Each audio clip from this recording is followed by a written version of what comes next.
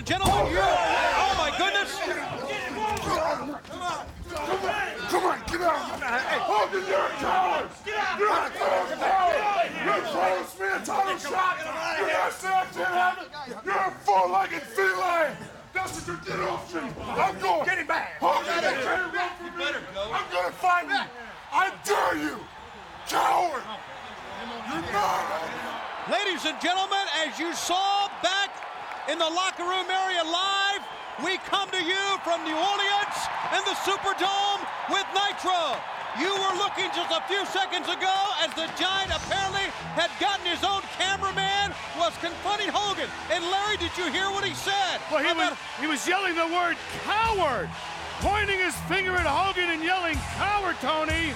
You know what that means. Well, apparently what I heard from what the sounds that we could discertain from the back, that Hogan is not going to face the Giant at this sold-out event they got coming up on January 25th. Hogan is chickening out? Apparently, that was the gist of that. Typical New World Order. That's what it is, a cop-out.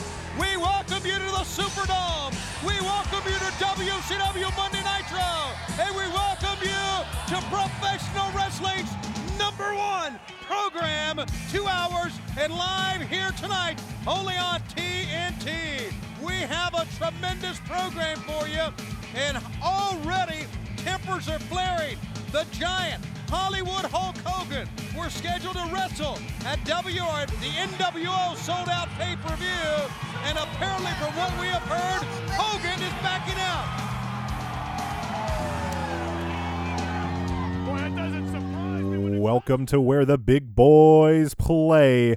Welcome to 20 years of Nitro, our chronological breakdown of World Championship Wrestling's flagship show, where each episode is viewed, reviewed, analyzed, and categorized as we compile an audio anthology of our tour along the southern front of wrestling's Monday Night Wars. I am your host, Tim Root, and with me, as always, it's my quarantine colleague, Dave Amantorp. How are you doing this week, Dave? All things considered, I'm doing very well. I was just telling you before we started recording that I was able to get out of the house a little bit yesterday, and then when I got home yesterday, I came home to a bloodbath, courtesy of my cat, who had caught something and just made a mess of the walls and the floor over it. Basically, he was the Lex Luger, and whatever the animal was the Rick Fuller last night. So, oh man, it was insane. But yeah, I'm all rearing, ready to go. I actually I did something really terrible to myself, and I watched 2 episodes of the New Adventures of Robin Hood. Oh wow! So I'm ready to get through this week and to put that show out of my mind, because here's a spoiler, it's terrible. Well, yeah, you're probably wondering why we would even be bothering to mention the New Adventures of Robin Hood, but we will definitely get there and all the action on Nitro this week. But before we get into today's show, I do want to remind you that you can follow us on Twitter at 20 Years of Nitro, or you can follow Dave at Dave Amantorp. That's AMMENTORP. You can check us out on Facebook at facebook.com/20 Years of Nitro. And of course, you can email the show at 20yearsofnitro@gmail.com. Now, we are joined this week by an absolutely huge guest. This is my, bar none, far and away, my favorite locally based independent wrestler here in the Twin Cities area. You could have seen him wrestle all over the country, especially in the Midwest. He is the master of the Ginger Snap, Darren Corbin. How are you doing today, Darren? I'm good, but with an introduction like that, I think you really hyped me up here. Well, I appreciate, it would be just a thrill to have you on the show at any time, but I know, right now you should be down in Florida getting your WrestleMania week bookings, and then I just read today you should be on your honeymoon. Yeah, we were trying to line both of those up.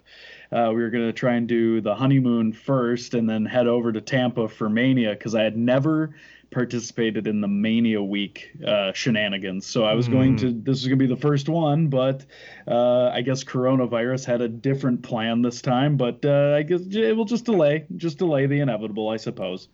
Well, I hope Harlem Heat versus High Voltage was a consolation for missing those things for you.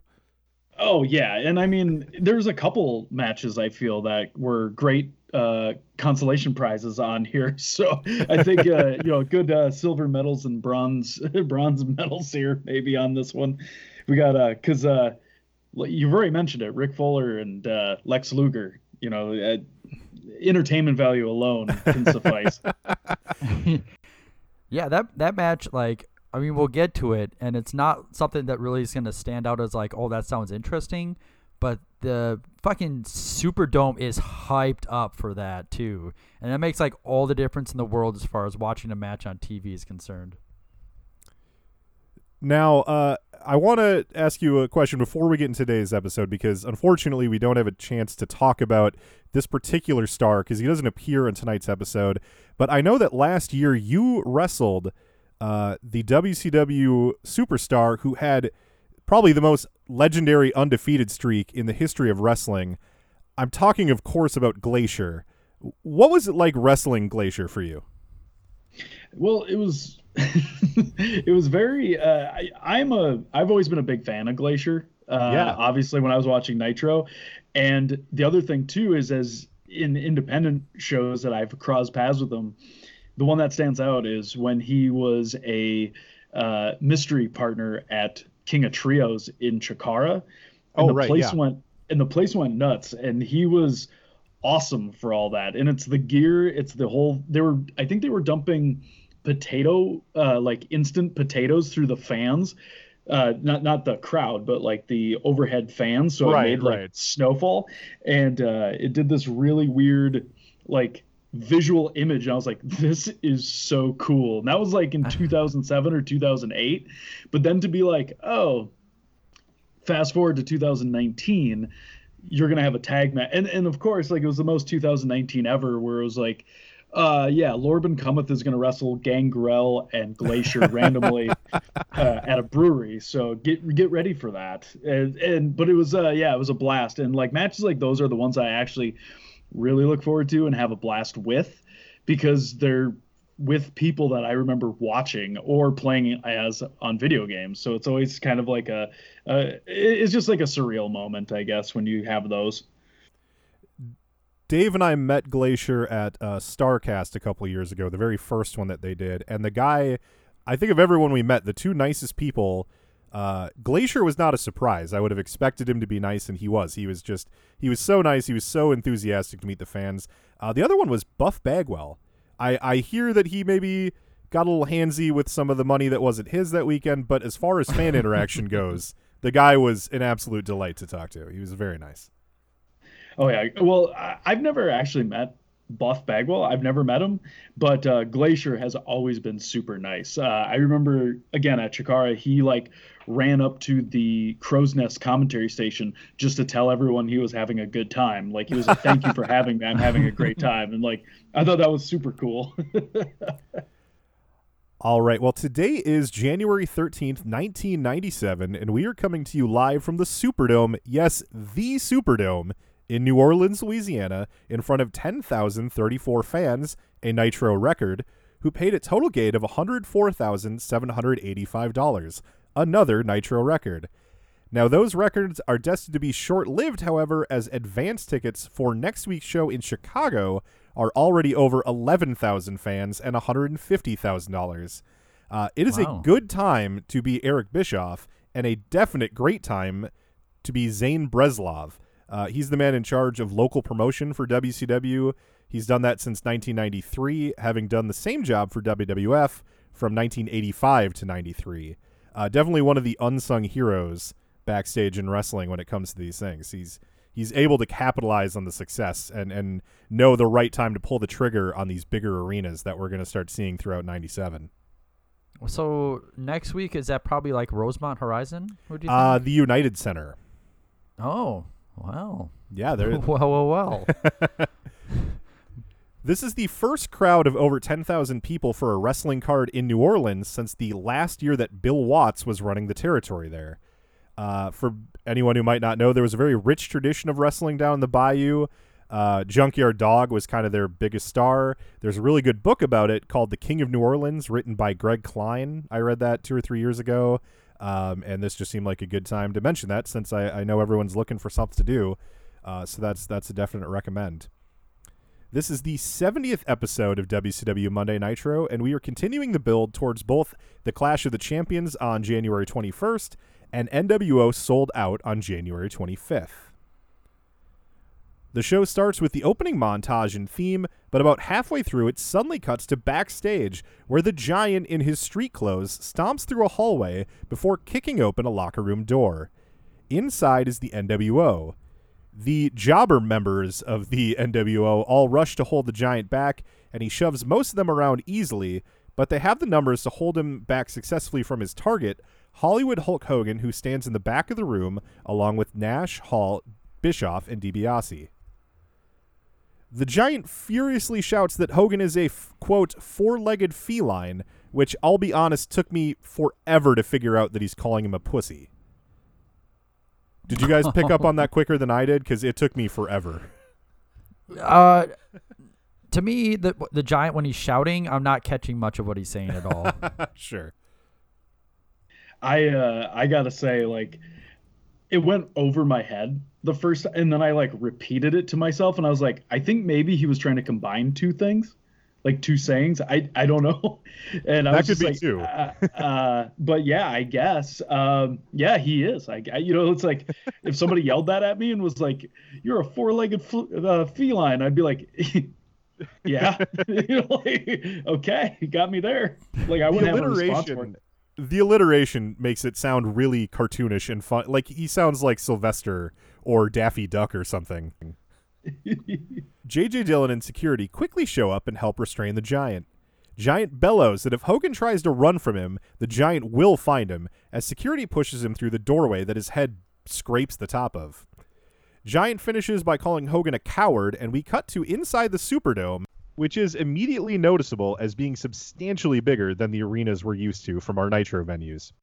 I was going to say, you can definitely tell it's in a much bigger arena. And, I mean, obviously 10,000 is a really good number for them, but with the shots of the arena, it looks like a lot more.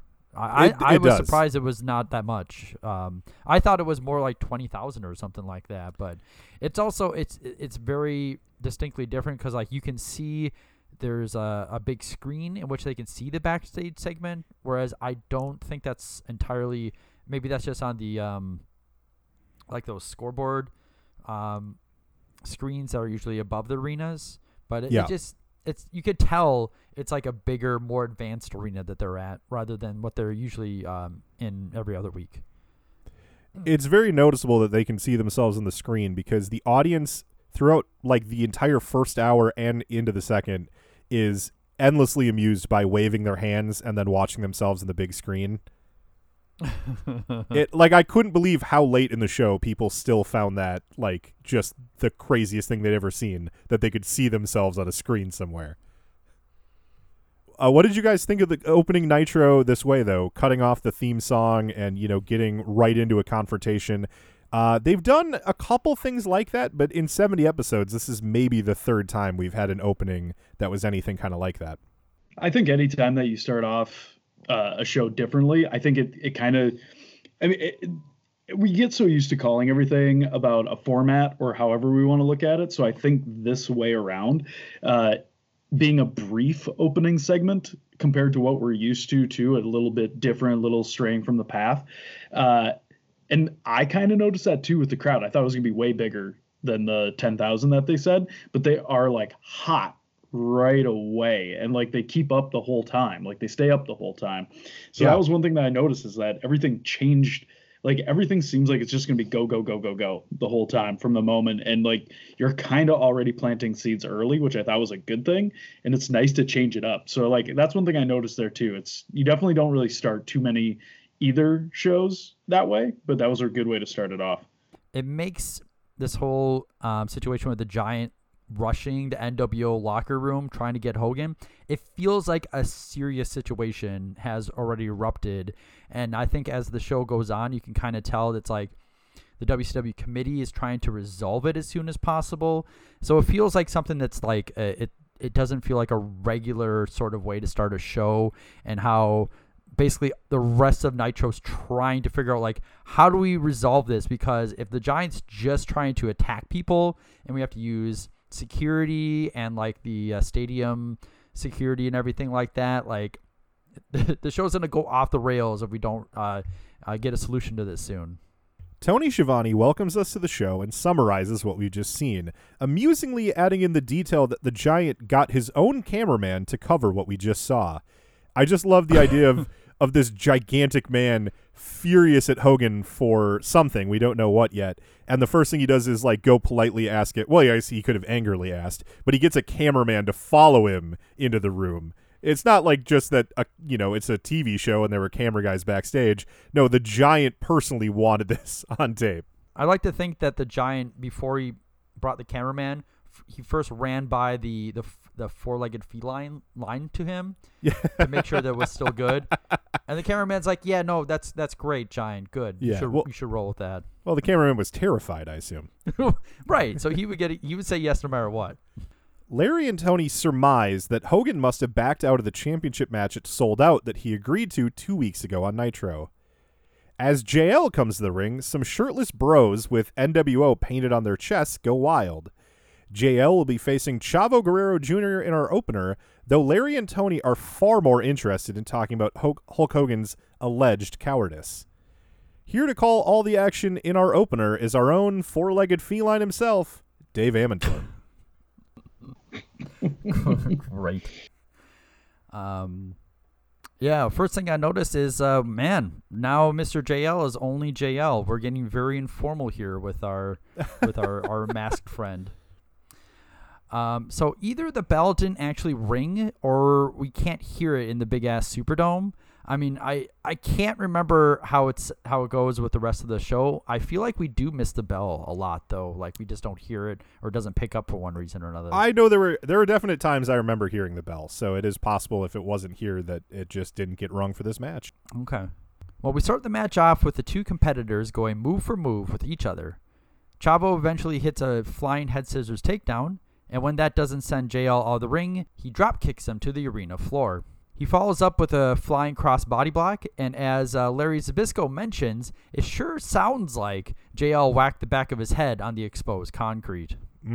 After sending JL back into the ring, Chavo scales the corner, only to get drop kicked down to the arena floor. Sensing he has an opening, JL goes to the top himself and hits a plancha. At this point, JL is already the worse for the wear as he tends to both the back of his head and his left knee before throwing Chavo back into the ring. In the ring, Chavo regains the advantage, nailing a cross body block before heading to the top. But again, JL is just too quick, and he stops Chavo and hits a top rope hurricanrana for a long 2 count.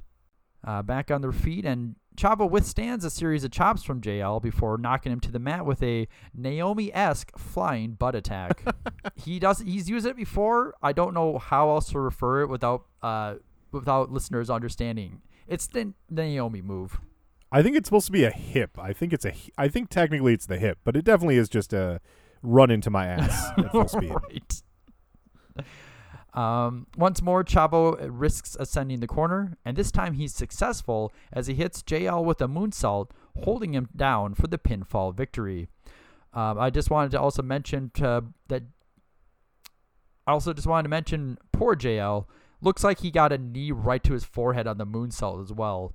So we have it's a 3 or 4 minute match, and JL is just taking a beating, both intentionally and unintentionally, the whole time. Now this, I'm going to say at the beginning that this whole show feels like it's going at a pretty fast pace as far as getting matches started and getting matches finished. We're going to have a lot of matches that are pretty quick and are only a few minutes long. Right. This one I thought was, for the short time that it was going, I thought it was enjoyable. Both guys kind of hit a lot of high flying moves. It's very confusing as far as what they're trying to do with Chavo Guerrero Jr. at this point, because last week he jobbed really hard to Kevin Sullivan. So I don't know exactly the direction they're going in with Chavo, but for what it was worth, I thought this was a pretty decent match. It's interesting because with Nitro's opens, you kind of hit the nail on the head. It's amusing that they're always talking about whatever they've just seen or something that's going on. And like an opener will come out to start hot. And this one does do a really good job of having like good back and forth. Like you said, poor JL on this one, just getting like, there was numerous times where there was like random moments where he's just getting like beat in the like, hits his head, gets a knee to the face, so on and so forth. But like the announcers oftentimes cannot be bothered to not talk about anything other than what they're just seeing and trying to like find different ways to talk about it. Mm-hmm. And I always think to myself, because on Nitros too, you would see like two guys wrestling and be like, oh man, I haven't seen these guys on TV. Oh, and here comes Scott Hall and Kevin Nash to interrupt the match. So like there was like a couple matches on the show where I felt that way, and this was one too. And then when it ended, I was kind of like, hey, I didn't know Chavo's finish was the moonsault, like just the like the 1, 2, 3 kid style moonsault. And then second, I was kind of like, they actually let that match end, but it would have been nice if they talked about it a little bit more. So I guess it's kind of par for the course when you're used to WCW, but it was kind of amusing to me. I remember I went to the Jerry Lynn retirement show. For people who haven't listened or maybe just don't know, JL is, of course, Jerry Lynn. He's local here to Minneapolis. That's where he's from. So he had his retirement show here, and you wrestled Tommy Dreamer on that show. I was sitting in the front row for that one. That was just a fantastic event. Really, really fun. Famously, the show where Six or X-Pac broke his ass. Mm-hmm. Did you ever talk to Jerry Lynn about his days as JL? I've never brought it up with him in the sense when we have talked. And by the way, Jerry is like a godsend. He's an angel sent from heaven to make wrestling better. I will always say that. And he would always mention, like we would talk about, man, you were in WCW, ECW, WWF, all that stuff. But it was never like, oh man, remember when you were in WCW as JL? Like it was never really right. But just in passing we would talk about it. But like you'd always just know and just have it. But like the one thing I always kind of was curious about is that outfit, like what it's like to wrestle in that outfit, the mask and like having a full body type deal like that. Because it's always weird. And the few times that I've like put on a mask or any kind of like facial covering, it definitely impacts at least some kind of vision. So I was always curious about that because like he never really wore anything similar to that in his career later or before, so it was always kind of interesting, but I've never brought it up to him. And that was something we were just talking about in a recent episode because Jericho had just had, at where we are in our timeline, he had just had his match in New Japan as Super Liger, which was the first time he had ever worn a mask. It was a brand new gimmick, brand new bodysuit, and it just completely ruined the match. He just had no feel for what he was doing. He like slipped off the middle rope and got laughed at by the entire crowd and the announcers, and the gimmick is killed dead. It doesn't last past that one match, all because he was forced to wrestle in gear that he just wasn't comfortable with. Mm-hmm. The crowd is so big and so hot that Chavo gets a huge pop just for signaling that he went to the top rope. They loved him just saying he's going for the moonsault. He gets another big pop for his victory, and he's awfully confident after the win for a man who just got squashed last week, asking the camera a couple times, who's next? Which I'm taking as confirmation that the Goldberg gimmick was just a ripoff of Chavo Guerrero Jr. Right. Bold. After commercial, Tony and Larry break down the opening segment, and the crowd does a decent, loud Larry chant. Larry earns their admiration by making a couple of very good points. One, that Hogan has been dealing with Giants for a very long time. And two, Hogan has Giant playing right into his hands by leading him around by his emotions. Look no further than the Giant bursting into a room where he was outnumbered 12-1. Larry recommends that the Giant calm down and go find Piper to teach him the sleeper hold so he doesn't have to rely only on the chokeslam. I think that's good advice. That would be terrifying if the Giant used a sleeper and like leaned all of his like 450 pounds on you. Like, yes. It seems like that would just put a man out quickly. Out comes Hacksaw Jim Duggan waving that WCW flag that he debuted last week. He's stopped in the aisle by Mean Gene Okerlund. And here is Hacksaw Jim Duggan waving the purple and gold of WCW. There must be 80,000 people in here. All right, Gene Okerlund is now going to talk, I think, to Hacksaw Jim Duggan. Gene. All right, I thank you very much, Tony Schiavone. Hacksaw Jim Duggan. I got to tell you, I'm as proud as punch. You finally grabbing a bull by the horns here at World Championship Wrestling and doing something about the NWO. Congratulations. Are these new colors, the purple and yellow? You better believe they're new colors, purple and gold of the WCW. You know, a man can only stand so much. And I was in the back watching the NWO run wild over WCW. Somebody had to do something about it, and that somebody was Hacksaw Jim Duggan. So I set aside the American flag and picked up the banner of the WCW. All right, how about 2 thumbs up for Hacksaw Jim Duggan? But one other thing, Gene, I can't do it alone. I am man enough to admit that I need help. But Sting, where are you? Be a man. Come up forward. Don't be so wishy-washy. Say you're WCW or NWO. Be a man, Sting. Thank you, Hacksaw Jim Duggan. Tony, your partner, Larry Zbyszko, winning the golf tournament today. He's got to be delighted. Yeah, I tell you, this is a great place to be in New Orleans with the NATPE convention going on, and Larry Zbyszko wins the WCW NATPE golf tournament shooting ace. Am I reading this right? A 67? Eat your heart out, Tiger Woods. And I tell you, we're off and running. Hacksaw Jim Duggan, Super Callow in this one-on-one. And what about what he just said to Sting, to be a man? You know what? I'm in shock.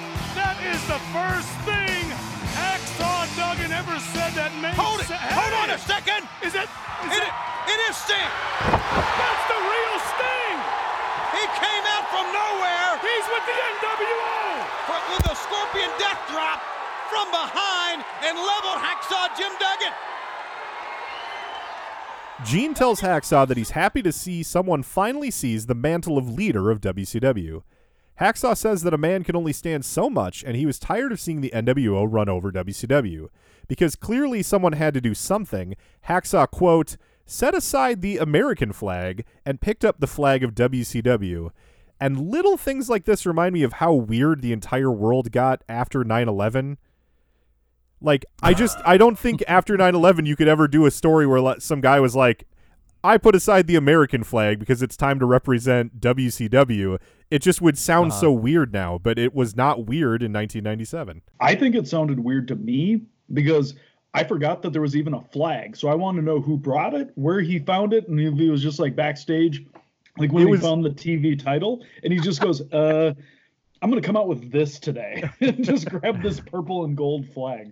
It was really weird. So it was last week on Nitro, he won a match, and then he just went over to the guardrail and grabbed it from, it was like off camera, but it was, that would make sense. He grabbed it from Wildcat Willie. There we go. Well, he did that last week to celebrate the draw that he had with Steven Regal. He didn't even win a match. Yes, that's right.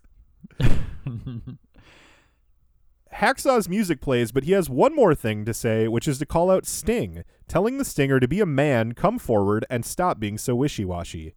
Gene and Tony congratulate Larry, who earlier today won a golf tournament being held by WCW as part of the NATPE convention. That is the National Association of Television Program Executives.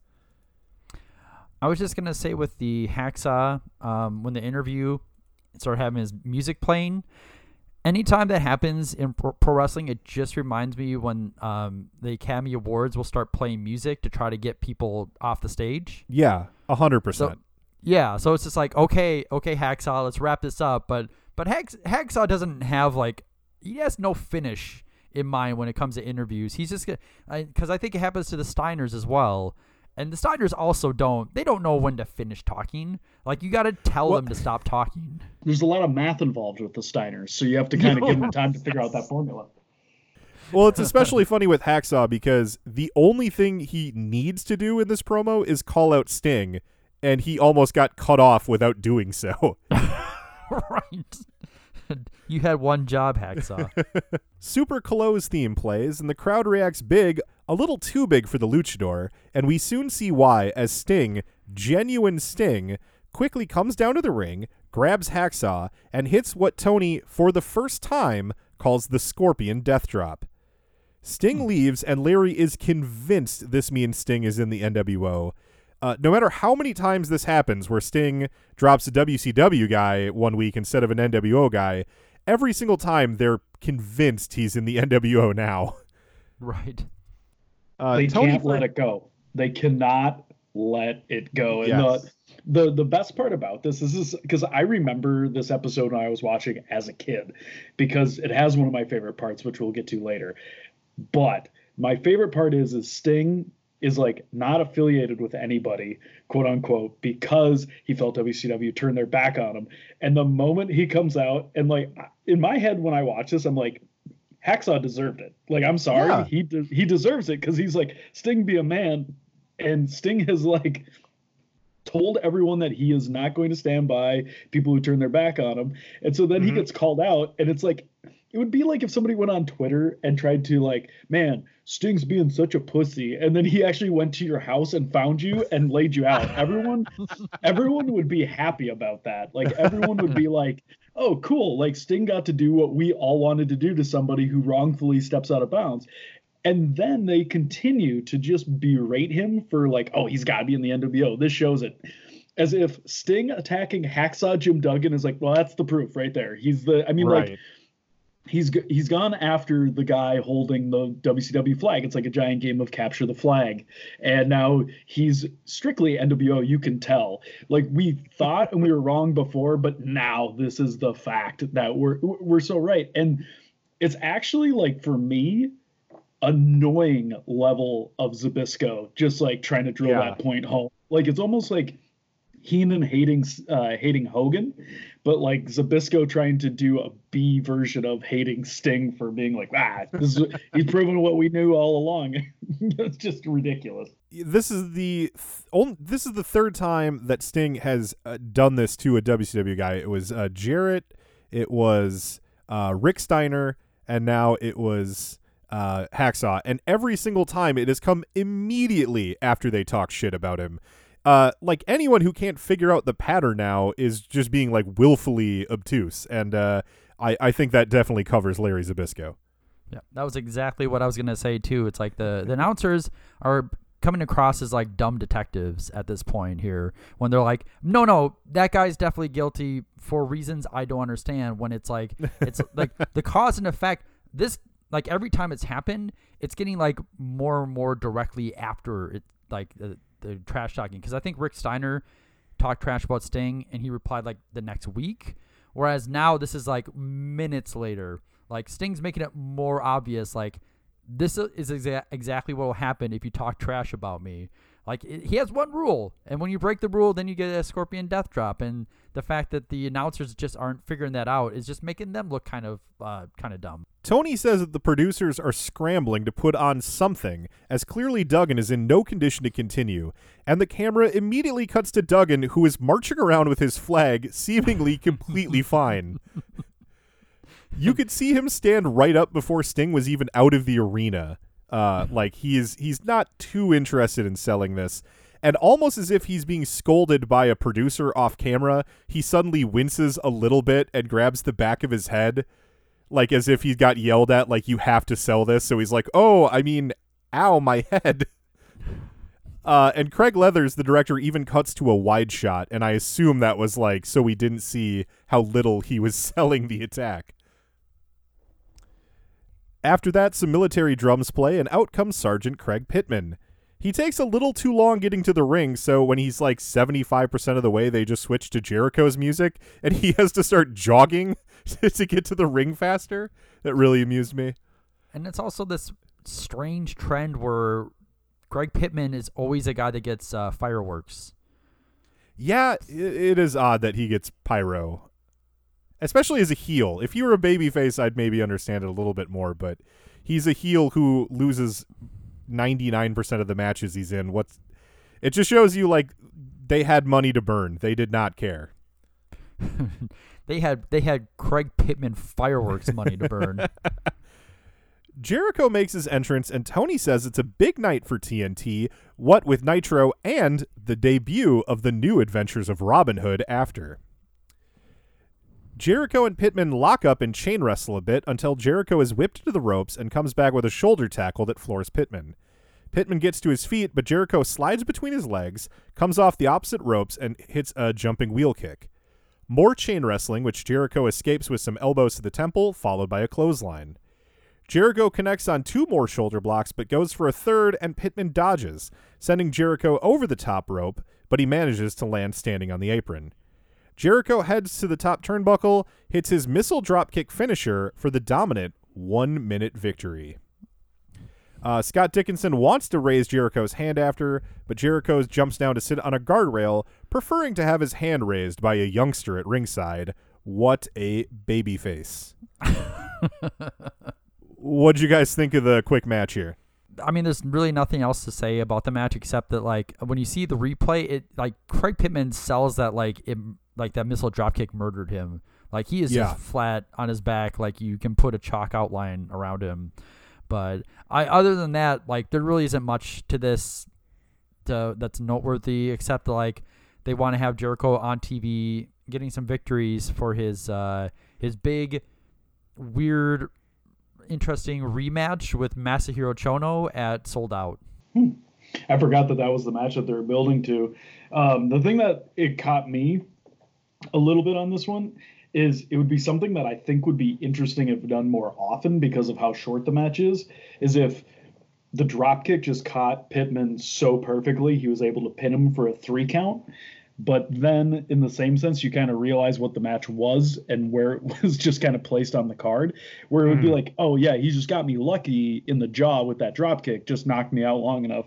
Next time on WCW Saturday Night, I'll get my revenge. But knowing the situation, it was just kind of quick. And like, it's funny that you say the deal with Pittman's entrance, it's almost longer. Like, the entrances are almost longer than the match. Yes. Right. Yeah, this is I definitely think they need to shift their pacing based on this larger arena, because I think he's used to taking so long to get to the ring, and now we're in a much bigger space, and so he's just like taken totally off guard by how far away he is. Plus, it goes to what Dave was saying, like the pace of the show is go go go. So it feels like they're in a rush all night. After a break, we get some zappy zaps, and out comes High Voltage. They have not been on Nitro since the night after Halloween Havoc, but they have not let themselves go. These dudes are as jacked and as beefed up as ever. They will be facing Harlem Heat tonight, and out come the Heat with Sister Sherry. Larry is still incensed over Sting's actions, but here to call all the action is a man who will never get mad at Sting, Dave Amantorp. All right. So our matchup begins with Booker T and Kenny Chaos, who, once he's standing next to a member of Harlem Heat, I'm like, wow, Kenny Chaos is fucking huge. I mean, I know that they're beefy. I didn't realize that they were like really tall individuals as well, but like they're pretty. Yeah, you could definitely look at guys like High Voltage and see the promise that they probably like that trainers and things like that could see in them.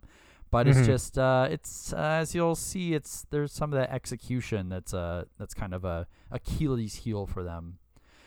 So Booker T whips Chaos off the ropes, and I think Chaos was trying to go for a sunset flip, but it gets it messed up so badly that he decides just to hold on to a waistlock and just wait for Booker T to figure out like, oh, I should backdrop him. I mean, it's like it's a little bit of a mix-up, but you can see with Chaos that he's like, oh, I couldn't figure this out. I don't know how to improvise here. So it's kind of an inauspicious beginning to this match. Chaos recovers to hit a clothesline and a body slam before tagging in Robbie Rage, who enters the match via a slingshot leg drop, which does look impressive. Shortly after this, I could have sworn we were seeing a replay of the Giant barging into the NWO locker room, but no, it's actually attempt number 2 at getting at Hollywood Hogan. Doug Dillinger and Stadium Security are in the room. I said they're now in the room, but I didn't realize the first time around they showed up there too. But yeah, lots of people in there to push the Giant out. This second attempt is noteworthy as Vincent and Bagwell were visibly laughing during the segment. Oh, I missed that. Yeah, they were yucking up with each other. I did notice instead of four-legged feline, this time the Giant calls Hogan a big monkey. Ooh. Animal Kingdom insults are just escalating. Right. So this takes about a minute away from the ring. Typically when I do play-by-play, I time matches so I can kind of figure out like how much longer there is in the match. This takes like a minute, like a solid minute away. And when we return, it's to Mark Curtis escorting Kenny Chaos to his respective corner as Robbie Rage gets assaulted by Booker T and Sister Sherry at ringside. Booker T is now tagged in, and he hits the Harlem Sidekick for a 2 count. He follows up with a sidewalk slam before going to the middle turnbuckle, but his flying elbow drop gets nothing but canvas. Robbie tags in Kenny, and before you know it, all 4 men are in the ring, and mayhem has ensued. While Mark Curtis instructs Robbie to return to his respective corner, Stevie Ray lifts Kenny Chaos onto his shoulders, where Booker T hits him with a missile dropkick for the pinfall victory. I feel like we're getting a couple weeks here. It seems like we're maybe building up Harlem Heat, having them on Nitro frequently, getting victories. I assume this is towards something bigger and better for them. Like you said, we haven't seen High Voltage in a while. I feel like that they're in the meantime, their training has not provided dividends quite yet. But yeah, I don't know. I mean, I guess as far as like, I love seeing Harlem Heat no matter what. So, I enjoyed it to that degree, but this match was nothing really noteworthy or memorable in my opinion. It's interesting with Harlem Heat because the thing that I find fascinating is I liked them as a team. I did. I think it's interesting the dynamic where they had Sherry with them and then Colonel Robert Parker with them. And so like there's always kind of like managers involved, so on and so forth. And then the moment that Booker T it's seemingly like the moment Booker T goes off on his own, he just has like enormous success in singles, like just wins all these TV titles, like all this stuff. And it's just kind of like, why did you guys always surround yourself with like this stable of people when you are just awesome on your own? Like, right. Yeah, it was just kind of a weird thing, but like, yeah, on this one too, like, I don't know if it was just another excuse to get Harlem Heat on TV or get Sherry on TV or just having matches go that were going to be, it's time for a tag. But it just kind of felt like they were throwing things together because I don't even remember the last time. I didn't even know the last time High Voltage was on Nitro prior to this. My biggest takeaway here was last week Harlem Heat won their match with a move that we had not at least seen called on Nitro before, and that was the Heat Bomb. This week it was this missile dropkick tag team finisher, and this one is called the Heat Seeker. Tony made sure to point that out. Like, how many secret tag finishers does Harlem Heat have that they didn't use in the first year and a half of Nitro, that all of a sudden 2 weeks in a row they're breaking out different tag finishers? That was the biggest surprise for me. And it's also too funny because like the tag finishers are working. Like that's the other. That seems like it would be kind of a good like a gimmick or a story for a tag team. It's like you keep beating your opponents because they haven't scouted this other new tag team move because they haven't seen it yet. So it should go like 5 or 6 weeks and it's just a new finisher every week and just breaking everyone's minds. But even if it's brand new, Tony still already knows the name of it. That's what I want. I want Tony to, and he acts like it's one that he is well familiar with. So every time he's just like, oh, here comes the Heat Wave. Here's the Heat Bomb. Here's the Heat Seeker. Here's Heat. Like just every week, Tony knows what it is, and no one else has ever seen it. That's what I want. I want to see something that's called the Heat Wave. I don't know why that one's funny to me. After a commercial, Tony tells us that on Saturday night, we'll see the Barbarian versus Arn Anderson and Scott Norton versus Lex Luger. And I say hell yes to both of those matchups. Yes, absolutely. Tony then tells us that with the big NAPTY convention in town, there are also several members of the WCW Championship Committee who are right this very moment meeting to determine what to do about the title shot that the Giant feels he is owed. As Tony and Larry cover this news, the NWO music plays and out comes Eric Bischoff, Ted DiBiase, and Vincent. They make their way to the broadcast table and kick out Tony and Larry. Larry says he doesn't mind. He's still happy from winning that golf tournament earlier, but he does get in a parting shot telling Eric that if he keeps pissing off the executive committee, he's going to be back to mowing Verne Gagne's lawn again. Which is awesome. First of all, I got to throw this out there because this is like something that's super common on indie wrestling commentary where it's like, I'm going to take a shot at you for a completely different era show or whatever that only I might know, but right. I'm going to get it in there.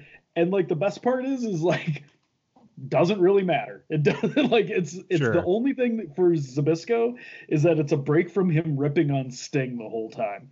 It's just that's it. It's like on paper maybe it sounds like a funny burn, and it's almost definitely referring to a real thing because Larry is Verne's son-in-law and Eric was like a gopher in the AWA. It's very possible, knowing what we know about Verne Gagne, that he did get Eric Bischoff to mow his lawn.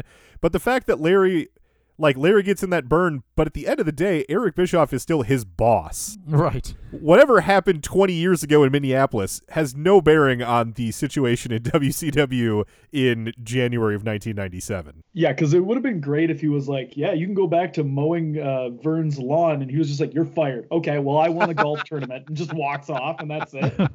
Right. It reminds me of that one of my favorite news outtakes that's on YouTube where this reporter and the anchor get in a fight, and the reporter tries to come back with I used to teach you a thing or two when I was your boss, and the anchor's like, yeah, and now I'm your boss, so who gives a shit? Got him. If Eric is concerned about the executive committee, he isn't showing it, doing his normal smug arrogance routine. He introduces the weird, creepy Sting video package that we've had on several recent Nitros with the distorted audio, claiming that the Sting is definitely the NWO's man, because no matter what happens, the NWO will forget whatever happened a week. Just like the announcers are always convinced that Sting is in the NWO, the NWO are always convinced that Sting is in the NWO. And I feel like these are signs that if you're a fan that watches every week, now you know he's not in the NWO. Like the moment the NWO's like, yeah, he's totally on board. This is a thing that's happening. This is totally real. That you're like, oh yeah, that's just the NWO. And we've talked about before because it's very confusing as far as is the NWO just saying that, or are they delusional? We haven't quite figured out what their motivation is. Every time they're claiming that Ed Sting's in the NWO. After that, out struts Diamond Dallas Page, who missed Nitro last week. 2 weeks ago, of course, Page alluded to finally knowing what he has to do. Last week, he and Scott Hall missed Nitro to have a business dinner together, and now Eric Bischoff puts him over as the newest member of the New World Order. As enhancement talent Mark Starr makes his way to the ring, Eric reminds us that Page is his neighbor and says now Page can finally come over for adult beverages and hot dogs. The bell rings and Page works a side headlock, blocks a hip toss, and has a hip toss blocked, then knees Starr in the gut. He hits a DDT and tries to set up the diamond cutter, but Starr thumbs him in the eye. Starr tries an Irish whip, but Page reverses it, sending Starr into the corner. Page comes off the ropes and catches Starr ricocheting off the turnbuckle to hit a somewhat sloppy diamond cutter for the quick win. Burgers and beans are on me, DDP, says Bischoff, and I have a new favorite quote. Now, we saw that one. Page is normally so tight with that cutter. That one was a little sloppy. Darren, your finisher, the Ginger Snap, bears a striking resemblance to the Diamond Cutter. I was wondering, what is the secret to hitting a good one? You got to really clasp it in there. You got to really get underneath the chin. And the thing with the, obviously DDP, it would be an influence for where I got the Ginger Snap. But the biggest, I remember him constantly having different ways to hit it, like sliding out of this, reversing that. And I felt like they were just trying to show every week, be like, nah, you did it that way last time. try and do it this way. Like they're Right. crossing off things off the list. And that was one where I was kind of like, oh man, okay, so he's going to try and do this. And I haven't really seen that it done that way since. I don't even think. It just was very, very weird. And it looked like it just kind of didn't connect the way it should. But it was just kind of one of those like, oh, well, the crowd still liked it. And it was just like, oh yeah, he got it. He coming off a rope too. Yeah. Awesome. It's just kind of like, oh yeah, that's a fact. Nice move, DDP. DDP seems to have a little more spunk tonight, don't you think? Oh. Yes. That's our man. Burgers and beans are on me, DDP. Step on over this weekend. We'll grill up a few, tip a few, and have an NWO time. Hey. Big Kev. The brothers. Hey, man. Looking good. This is the stuff. The welcome wagon, if you will. Going out to officially welcome DDP aboard. Hey, Page said it himself. Maybe a little slow, but I know what I gotta do. Yes! There we go. Great. We love you, Paige. Picked a great town to have a celebration in too, huh? Jam-packed at the Superdome. And I tell you what, this makes the Super Bowl look weak. This is beautiful. Look at that. Yes! Oh, yes. That looks great. Yes! It's official. Hey! No, I can't believe what I'm seeing. You just made a big mistake, Dallas. No!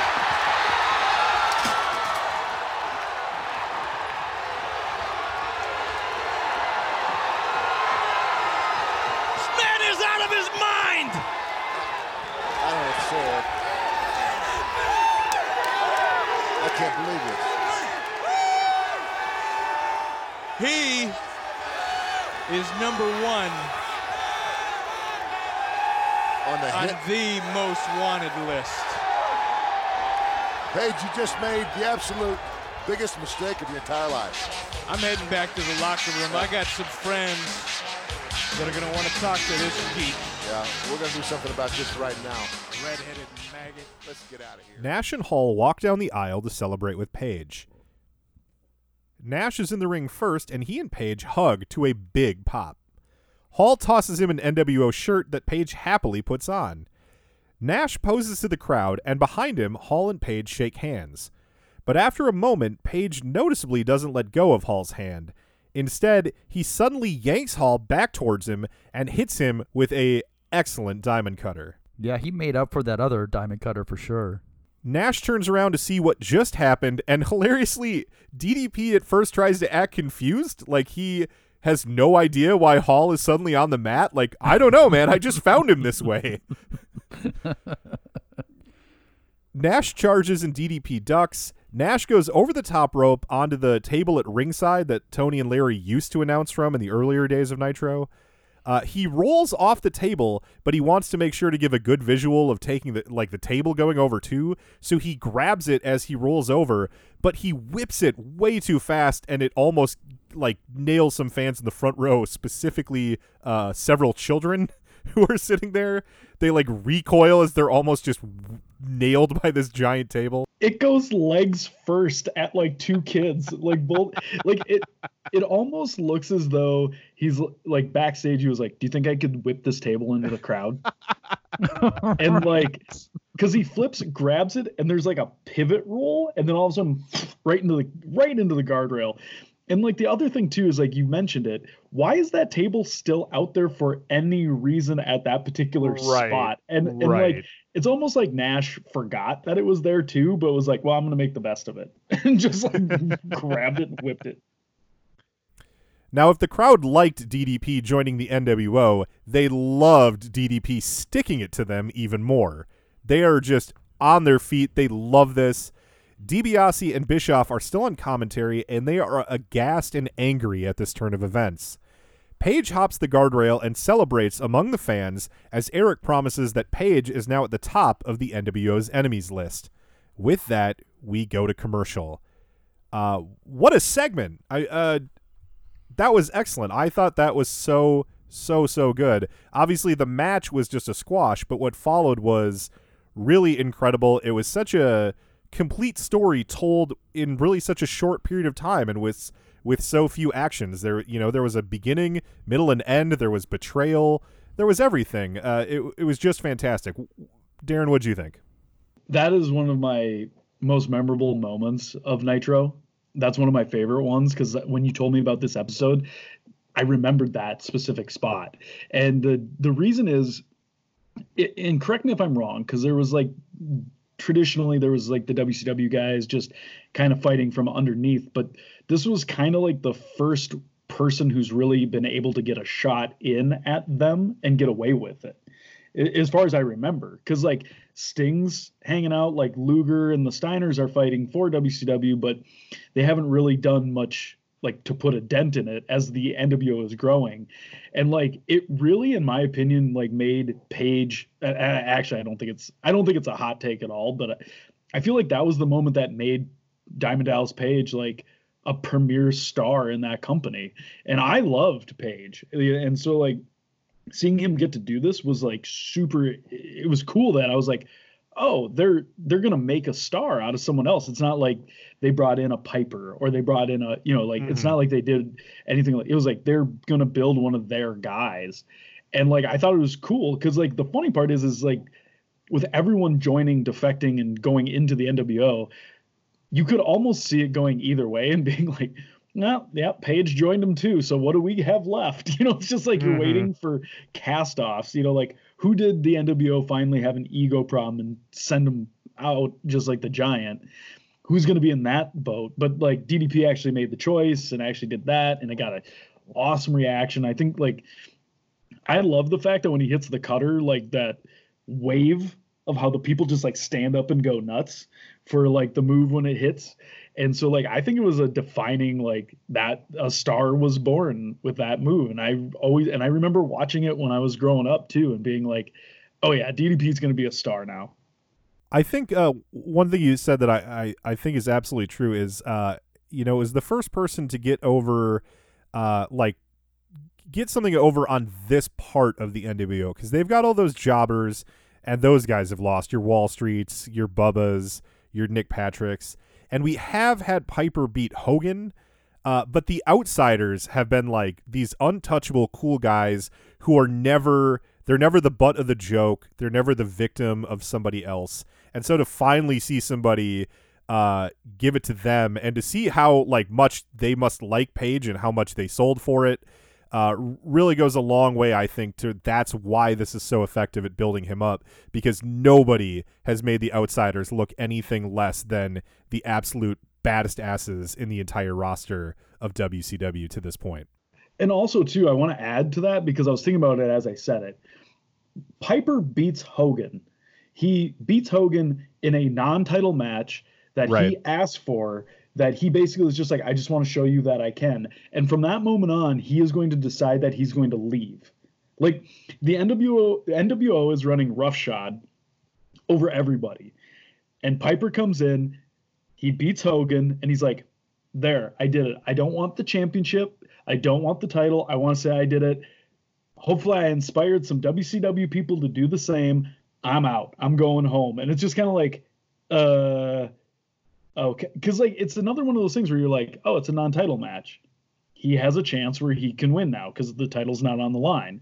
So it was just kind of like, okay, thanks for that. But like, it's not like it's not even they followed up with somebody being like, Piper proved that the NWO could be beatable. Who's going to step up? And it wasn't even like their own roster was doing it. It was eventually they had to like coax him to come back and get like the shot at Super Brawl, right? Is where it's Piper and Hogan again? Yeah, I believe that's the cage match is Super Brawl, yes. Yeah, so it's just kind of one of those deals where it's like, Yes, right. It's like the whole deal. If you're a Simpsons fan, it reminds me of the sanitation inspector. I watched that one just a month or so ago. It's one of my favorite ones where Homer, messes up the entire town. They bring back the old sanitation commissioner, and he walks in. And he's like, this feels so good. You're all screwed. Bye," and just walks off. And that's exactly like the thing that I felt kind of with Piper in a way, where he's just like, I did what I said I was going to do. I'm going to go home. Okay. The NWO's still really powerful. Thanks. Dave, what did you think of Paige's getting one over on the Outsiders here? This whole segment is just fucking phenomenal. Another aspect I wanted to mention about it is that Diamond Dallas Page has been dealing specifically with Outsiders and a little bit of Syxx for the last few months in regards to him joining the NWO. And the whole time, Diamond Dallas Page has been playing like the defensive position. He's always answering accusations, or that the NWO is kind of like, because the NWO cost him at Starrcade the United States Championship, and he just took it. He had no other choice but to just kind of take the loss. And so now it's like you just kind of like there was this build up for months, and you're kind of waiting for Page to make his decision, and he does it in such an emphatically badass way. Not only that he's like, I'm not joining, but it's also going to be a fight between us. It is like what Darren is saying. And I was kind of trying to think of it in my mind of like, this seems like this is the first time a significant member of the NWO was the victim of a sneak attack. And not only that, but it wasn't one where they immediately like turned around and the whole NWO beats them down anyway. Right. Yeah. It like played off so well. Like there's like the shot of Page, like doing the 10 in the crowd. And you like also what Darren was saying, it's like, I felt the same thing. It's like you felt like a major player in WCW was born in that moment. And the idea that he's not just going to face the B Squad guys. He's going after like basically the head of the Beast. And I think it's going to be great for him. And I'm looking forward to, I can't remember what ends up happening with Page. Is he facing Scott Hall, or is he going to team up with someone against the Outsiders? But this seems like it's a great position for Diamond Dallas Page to be in. And then just a brief note, because we mentioned it over the last couple of episodes as far as the condition of Scott Hall's face. That's right. Yeah. And it looks just fine. The week off, it's been like 8 days since he just got all jacked up by Jerry Sags, but yeah, it seems like it seems like he's recovered fine. After that, we get a commercial with interesting timing as they include an NWO promo, one of the NWO style promos, with Hall and Nash talking about their match with the Steiners at Sold Out, saying that the Steiners are at a disadvantage against the Outsiders at Sold Out because this isn't a wrestling match, it's a fight. They also claim to have Scott Steiner's x-rays and know exactly which bones in his back to attack. The Outsiders promise to pick the Steiners apart. It's a good promo. It's fine. It's just maybe odd placement because we just watched them be like I said, the butt of the joke. And so like within that commercial break to have them acting all cool and cocky, it just, if you're actually watching this live, I think that would have been like an odd dichotomy that doesn't really work. But I'm sure they just didn't, all the ads and stuff are figured out long before they know the show's format. So it's just one of those weird coincidences, but it stuck out, especially when you're watching on the network and there's no other commercials to buffer between them. It's just the Outsiders get laid out, and then here they are talking about how they're going to kick the hell out of the Steiner brothers. Yeah. Larry and Tony are back after the break, and they love Diamond Dallas Page. Larry says that that's someone Sting should look up to, and Tony agrees with him, which I thought was more surprising. Tony says that while they were away, the executive committee has made their decision, and someone is walking the 2 blocks from the Hyatt Regency over to the Superdome to communicate that decision. I guess they don't have a phone. They called to say we made a decision, and then they said we'll walk over there and tell you what the decision actually is. Right. Meanwhile, a complete afterthought, Dean Malenko and the United States heavyweight champion Eddie Guerrero make their way to the ring. It's not immediately clear if this match is for Eddie's title. Since he's not in possession of the championship belt, no one can hold it up ahead of time, so I'm assuming it's not, but that's who's facing off. Dean and Eddie start off with some chain wrestling, which is characteristically well done. Fans facing the hard cam are so thrilled to see themselves up on the big screen that they spend minutes waving at their arms like complete rubes. I mentioned that earlier. We're like 45 minutes in, and they're still doing it. As the two men continue, Tony goes back to Piper's gibberish from 2 weeks ago, confirming that, yes, it was indeed the ancient language Gaelic. Gaelic is a regional descendant of Old Irish spoken throughout Scotland until it was largely replaced by English. It's been on the decline since the late 11th century, and as of the 2011 census, only a little over 1% of Scotland's population still reported the ability to speak it. Apparently that included the Canadian Scotsman Roddy Piper, who can only speak it when he's like near death, apparently. Right. As Dean and Eddie continue to work a slow catch-as-catch-can style, Tony goes on to more news. We now have word from the championship committee, who has decided that, yes, the Giant can have his title shot, but they have decided that it will not take place on the 25th at Sold Out. Instead, that match will take place tonight. What? Eddie hits a side suplex, the most impactful move of the match so far. He gets a slingshot senton for 2, and it's clear that they finally got the word that all the business is done on commentary and they can pick up the pace of the match because they do it on a dime. All of a sudden they start doing moves. Dean dumps Eddie to the outside but allows Guerrero to come back into the ring unperturbed. They square off again, and Eddie shoots the leg, and the two go back to slowly exchanging submission attempts. I like watching these guys wrestle that style, but you can hear a little bit of a boring chant break out. Eddie gets Dean in a figure 4, and Dean finally makes it to the ropes and heads outside. Eddie heads to the top rope, hoping to hit his plancha, I'm assuming, but Dean has that well scouted and walks in the other direction. Back in the ring, a regrouped Dean takes over with elbows. He tries a powerbomb, but Eddie reverses it into an arm drag. Dean gets a hurricanrana, but Eddie follows that with a tilt-a-whirl backbreaker for 2. Eddie tries a tornado DDT, but Dean throws him through the air and Eddie crashes to the mat as Tony talks about how huge this night is, as now there's both a championship match and there's still going to be the premiere of the New Adventures of Robin Hood right here on TNT. Oh, my whole night is set. Dean follows up with a running knee to the gut and then an abdominal stretch. Dean works Eddie to the mat and switches it to more of a half Nelson. He finally rolls over for a pin attempt, but Eddie is right next to the ropes and easily gets a break. The crowd reacts to something off-screen as Eddie tries a sunset flip that Dean does not go down for. We cut to the source of the crowd's distraction. It's Six sitting on top of a ladder off to the corner of the arena floor. One fan thinks Six is hungry and throws him a handful of popcorn. Dean gets a suplex for 2 and slaps on a chinlock before setting Eddie up for punches in the corner. The two men exchange strikes with Eddie firing up after a European uppercut. They chain together some nice pin attempts before breaking apart, and Eddie ducks a clothesline, turning it into a backslide for 2. Dean applies a knuckle hold while pinning, but Eddie kicks out. Eddie gets up, keeping his knuckles interlaced with Malenko's, and hops to the top rope for a springboard Rana for 2.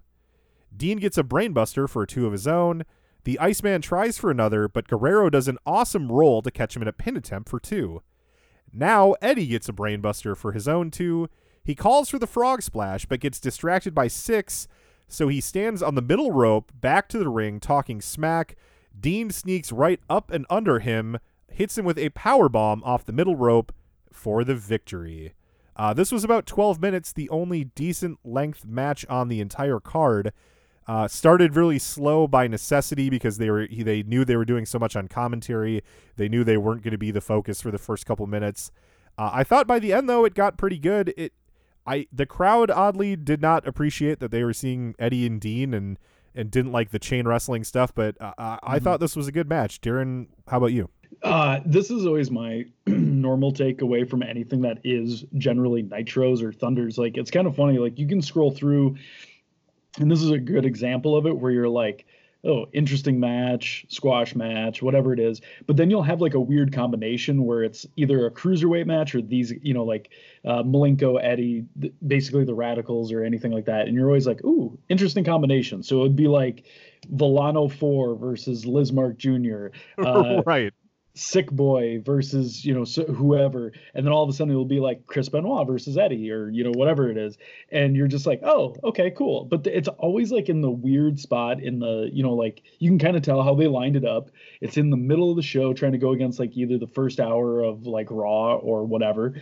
But it's just kind of amusing because to me, where we were talking about the opening match where they're talking about anything but, you're right. They're talking about all this stuff. And I remember just being like, oh, we got this huge announcement. We got this big announcement. And you're almost waiting for them to like just cut to something else again rather than just like, because anything else.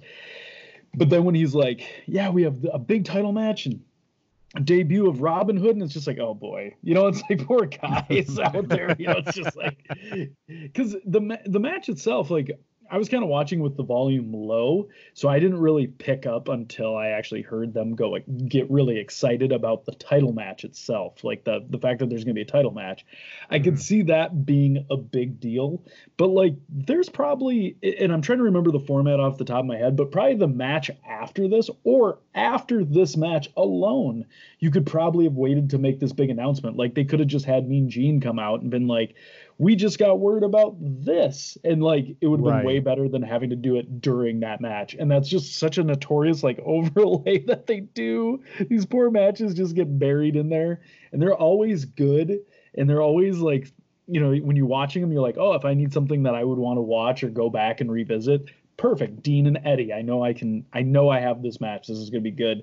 And here they are just talking about like this weird championship match that's going to happen. And again, like trying to be clear on why they think that that's a better decision to do it then than that sold out and like why it's become such a big deal that it's gone over this whole episode so far is just crazy to me.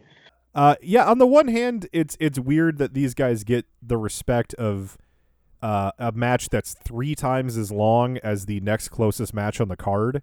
But they don't get the respect of the commentators spending very much time acting like it's important. These guys are just, they always relied on to turn into good performance, and yet they're just never allowed to be anything more than a good performance. After a commercial, it's time for hour number 2, so Tony is now joined by Mike Tenay and Bobby Heenan.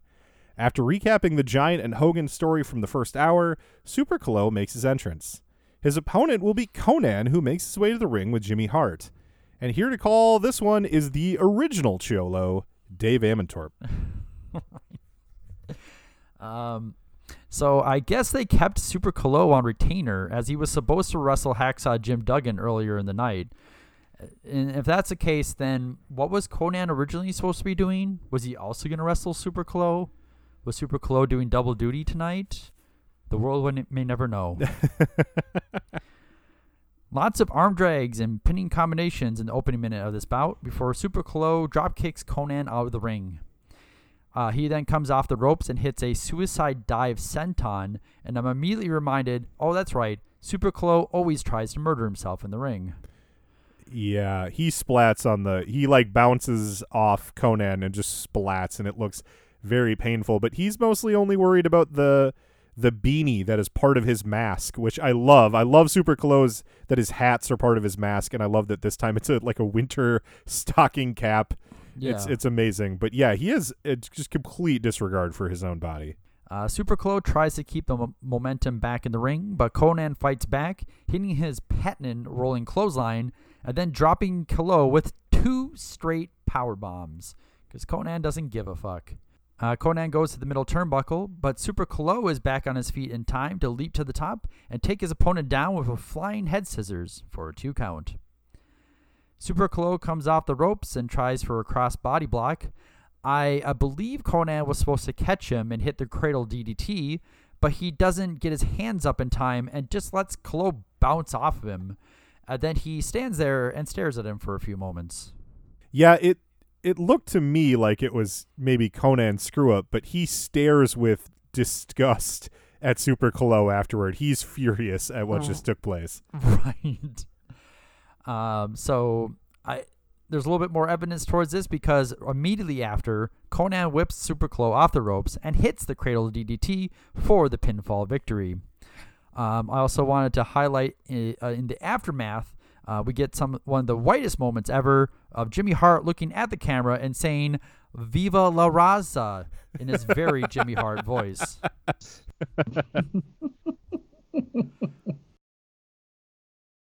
This was a pretty nothing match. I mean, I'm trying to remember. Oh yeah, Konnan kind of finished his feud of sorts with Big Bubba already, so I'm not really sure what they're building him up to at this point. But this was kind of just a few minutes of just kind of a ordinary match.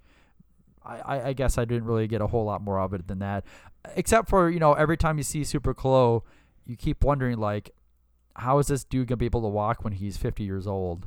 But yeah, I don't have a ton to say about that one. It was what it was. It was, a lot of the matches on here, it's hard to even be that negative because everything was so short that if you didn't like something, you didn't have to not like it for too long. Right. So yeah, it was just a pretty short, quick match. I wish Klo wouldn't do such crazy things for a 3-minute Nitro match that probably isn't going to make a big impression on people, unfortunately. I wish, if he wants to bust out something like that, at least do it like on Sold Out or The Clash or whenever he's in that 6-man tag that we talked about that he's on one of those shows. Sure. I wish he'd at least save it for that. Yeah, I get the feeling that Super Klo is not the kind of guy that like hits the brakes very often, though. Darren, what'd you think of Konnan versus Super Klo? It felt kind of. It's like you were saying. I can't even say it's like a placeholder because like a lot of times it was like they had 6 matches that they felt like they just kind of throw out there and we're just like, all right, whatever you do, just go 3 or 4 and back in you go. And I don't know if it was a pacing issue or what, but some matches just don't feel like they ever catch a rhythm. And I feel like that's kind of par for the course in this particular match as well. What does that feel like in the ring? Are you just the whole time trying to do stuff different than normal and hope that it clicks because you're just trying something else now? Or is it better to stick with what's more comfortable and just hope that eventually you find that better rhythm? I mean, for me, like when I was doing my first experience with it, when I was doing TV matches was when I was out at Paragon and doing stuff at Paragon Pro a long time ago. And like, it was funny. It was the first time I ever had to work with getting like major time cues or, like for anything really along those lines. And I just always kind of had something in mind where when the 2-minute came through, I always kind of knew I could always be fine from there because that's just how I am. I'm not a big like planner or anything like that. I don't have, like anything written down all the way. So the thing that was always weird to me was actually the opposite because I was like, oh, it looks like I'll just start going here because it's like, fine, if you want me to cut this out, that's great. But, I would go out there and they'd be like, all right, you got 6 minutes. And I was like, okay. And then I would be doing a match and they would be like, all right, we're running a little short overall. Can you add 2 minutes? And I was like, okay. Because like, really, it was like, I could always just cut and go. I just knew that the only thing about it is I'm so like crowd interactive that I just couldn't take the time really to like get too up into like yelling and like letting those spots like marinade. I just always was like, all right, got to go to the next thing. But I'm guessing like in a situation like that where you have, like this is going on backstage, the ref is getting this and you have this and this, and you're trying to do the best on, like 10,000 people are there, which is one of their biggest crowds that they've had. I'm sure there's just like a lot of randomness that's going into why things are not feeling the way they are. And it's also probably in the back of your head where you're like, well, we got to go 3. So, like the main event's got this, or these guys have this. And you're like, well, let's not try and take away from this match, like let's get this going on. But it was funny that to me, while the matches are quick, it's everything before them, like the getting to the ring, it's the entrances, it's the like random interviews, it's the getting the lines, it's the cutting for the segments. Like those are the things that are very odd on this, where it's just very, very choppy. And it just, I don't know what the source of it is, or if it's just a giant domino effect throughout the show. I can't pinpoint it. After the break, we're promised Jeff Jarrett versus Chris Benoit in a return match from Starrcade, so we head to break with a replay of the Jarrett and Arn confrontation and impromptu match from a week ago. After commercial, Benoit comes out with Woman, conspicuously using his old theme and not the Horseman music. As they walk to the ring, we get a pre-taped Taskmaster promo filmed in front of a black background with a chessboard. Sullivan says that Benoit has infected another person in his life. He doesn't want to talk to Benoit because because talk is for lovers, which I've never heard. That is not an expression. That barely makes sense. Talk is like basic human communication. Everyone does it. It is not reserved for lovers. He promises that next Monday in Chicago, rather than play with Benoit, he's going to take the board back, and he smashes the chess pieces over to the side. This is like textbook Taskmaster promo where the delivery was fine, but if you listen to the words he's saying, none of them mean anything or add up to any kind of sensible statement that you can discern meaning out of. It's just gibberish, basically.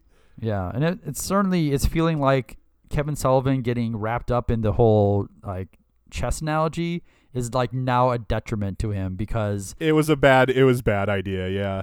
And because like he's run out of like things to say, because he's like, you want to play chess? Well, I own the chessboard. Well, it's like, okay, so we have a chessboard, so we can play chess.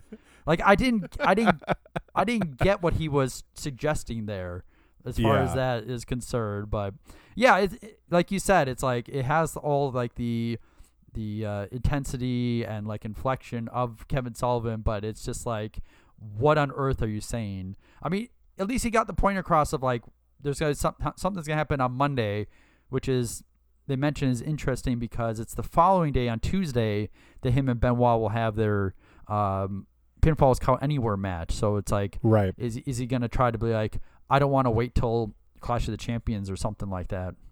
Tony backtracks from his earlier statement that the match between Hogan and Giant tonight would be for the title, specifying that he's learned it will actually be a non-title match because the champion must be given at least 48 hours to prepare when they're defending their championship.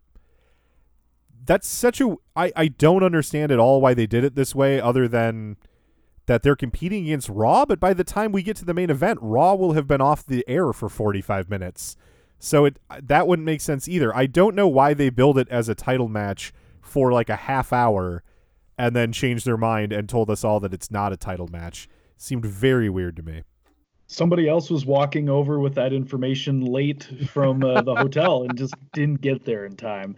And it's amusing to me too, because like sometimes I love, just in general pro wrestling, I love wrestling rules that are in there where it's like, that champion needs 48 hours, and you're just like, I guess. It's like, yeah, I guess that makes sense, because any other sport you need to train, I suppose, right? And like just the stuff like that is, sometimes I feel like they could just try and throw things in there, and I would love to see the plan where they're like, how do we change this and say that he doesn't have to defend it?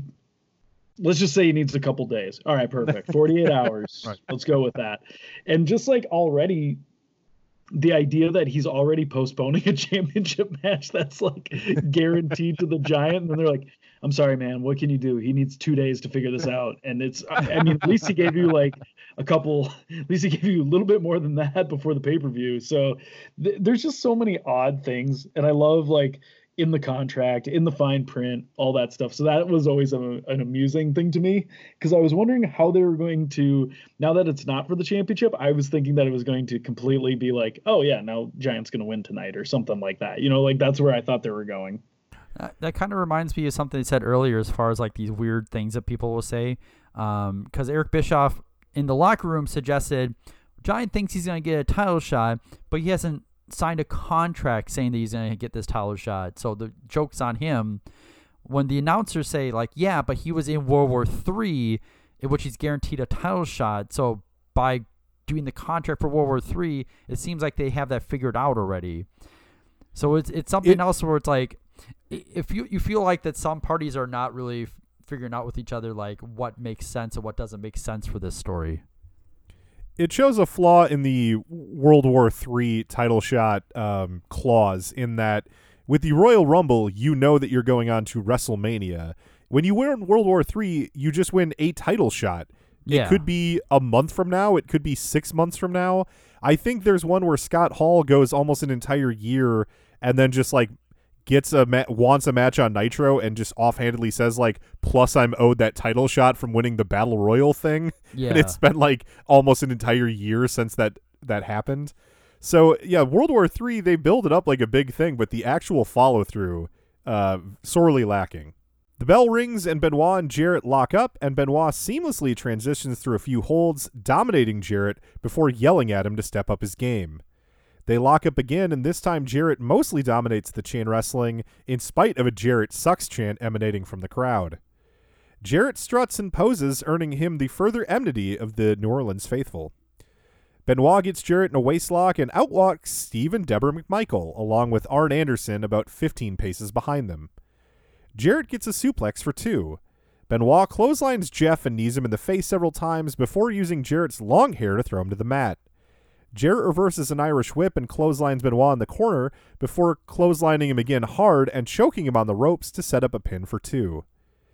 Tenay talks about the buzz in the internet about an incident between Scott Hall and Jerry Saggs at a recent house show. We've, of course, talked about that on the show before. Apparently, that real-life situation could be turning into an opportunity for an angle. Otherwise, I don't know why Tenay would bring it up. Jeff catches Benoit with a stun gun for 2. A swinging neckbreaker by Jarrett sets up the figure 4, but Arn jumps to the apron to distract Mark Curtis, which also derails Jeff, and Benoit gets to his feet to hit some punches and chops. Benoit has Jarrett pushed against the ropes, and McMichael grants a handful of Jarrett's tights to help out. Mongo wants the Halliburton case to waffle Jarrett with, but Deborah doesn't want to hand it over. Mongo lets go of Jarrett to get the case, and when his back is turned, Benoit and Jarrett whining switching positions, so that once Mongo does get the case and turns around to swing it, he of course gets Benoit in the back rather than Jarrett. Mongo angrily throws the case in the ground and can only watch as Jeff pins Benoit for it's like 3.5 minute victory. The Horsemen are all angry, but Deborah is smiling over the outcome. Mongo pleads his case to Arn as Benoit is tended to by woman on the opposite side of the ring. Deborah plays to one of the cameras doing the most insincere, innocent act like possible. She nails that like I'm faking being innocent. Mm-hmm. And the Horsemen head up the aisle as Heenan walks us through the replays. Before we get to the promo that follows this, I thought this match, it was only 3.5 minutes. I liked it a lot. I thought it was better than what they were showing at Starrcade. It seemed like Jeff was bringing a little more level of aggression than he normally does. Like he was matching Benoit's, hard-hitting style. And I wish this one had been a little longer. I was actually thinking it was pretty good. Dave, how about you? Yeah, well, I mean, I remember that Starrcade was just like overbooked to hell too, and that kind of affected a lot of that match. I really liked the finish. I like the idea of the finish and of the unfortunate circumstances that just further this divide between members of the Horsemen, and also Deborah's desire for Jarrett to be in the Horsemen, which is like, I think is so weird and interesting because it's one of the wrestlers' wives that wants to change up the roster of the Horsemen, and pretty much everyone else is kind of like, we could give or take Jarrett. Like, there aren't any other really strong opinions except for Benoit being emphatic about him not being in. I mean, we'll also see it with this interview afterwards, but just like, this is another like banner segment for Deborah in particular. She plays this character, she plays it so well, and you just like, without suggesting any sort of like abuse towards women, but it's just like, you just want someone to smack her at some point, because she is so good at giving these very disingenuous like comments, and then she turns around and starts smiling and posing for the cameras, like showing that she's very flippant about like the concerns of other people. Just everything she does, like she's constantly on, and she's just like, her execution is just brilliant, like at all times. Darren, what did you think of the match? Very similar. I thought that they did a really good job with the time they had. I kind of knew that this was the angle that they were looking to get, and I thought they were doing it really well. And I think there's a little bit, like there's always a lot more to it, because like there's a lot of interwoven where it's, Deborah, Jarrett, Mongo, Jarrett, Mongo, Benoit. Like there's just constant tension, and you're kind of waiting for the powder keg to explode.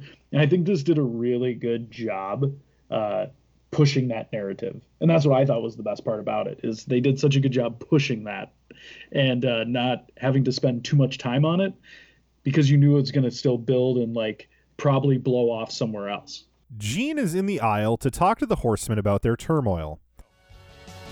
Mean Gene Okerlund is standing by, and Gene, I'd say only thing I can say about the Horsemen right now, the ladies, is it's a mess.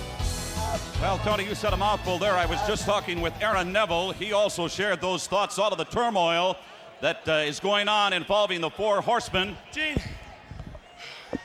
we're going to resolve this here and now, tonight. This represents Horsemen. Horsemen represent an elite team. You know what being part of an elite team is all about. You're an all-pro. You want to be an all-pro wrestler. That's about being a horseman. You want to continue on being a horseman. You better quit fumbling the ball. Uh-oh. What happened tonight? What's transpired these last few weeks certainly don't look like no elite team to me. I was handpicked by this man to become a horseman. You became a horseman due to an unfortunate circumstance. As for you, you want to badmouth the Horsemen. That's fine, because that's just your style. Uh-oh. You want to badmouth me? I could care less. You want to badmouth woman? Uh-oh, he's right. You don't even want to go there. You see, woman. Look at the eyes. Woman is 100% woman from head to toe. And I talk from experience. There's no plastic, no wax, zero silicone. She is all woman. My goodness. Now you know Kevin Sullivan's watching this. Let me apologize for what just transpired.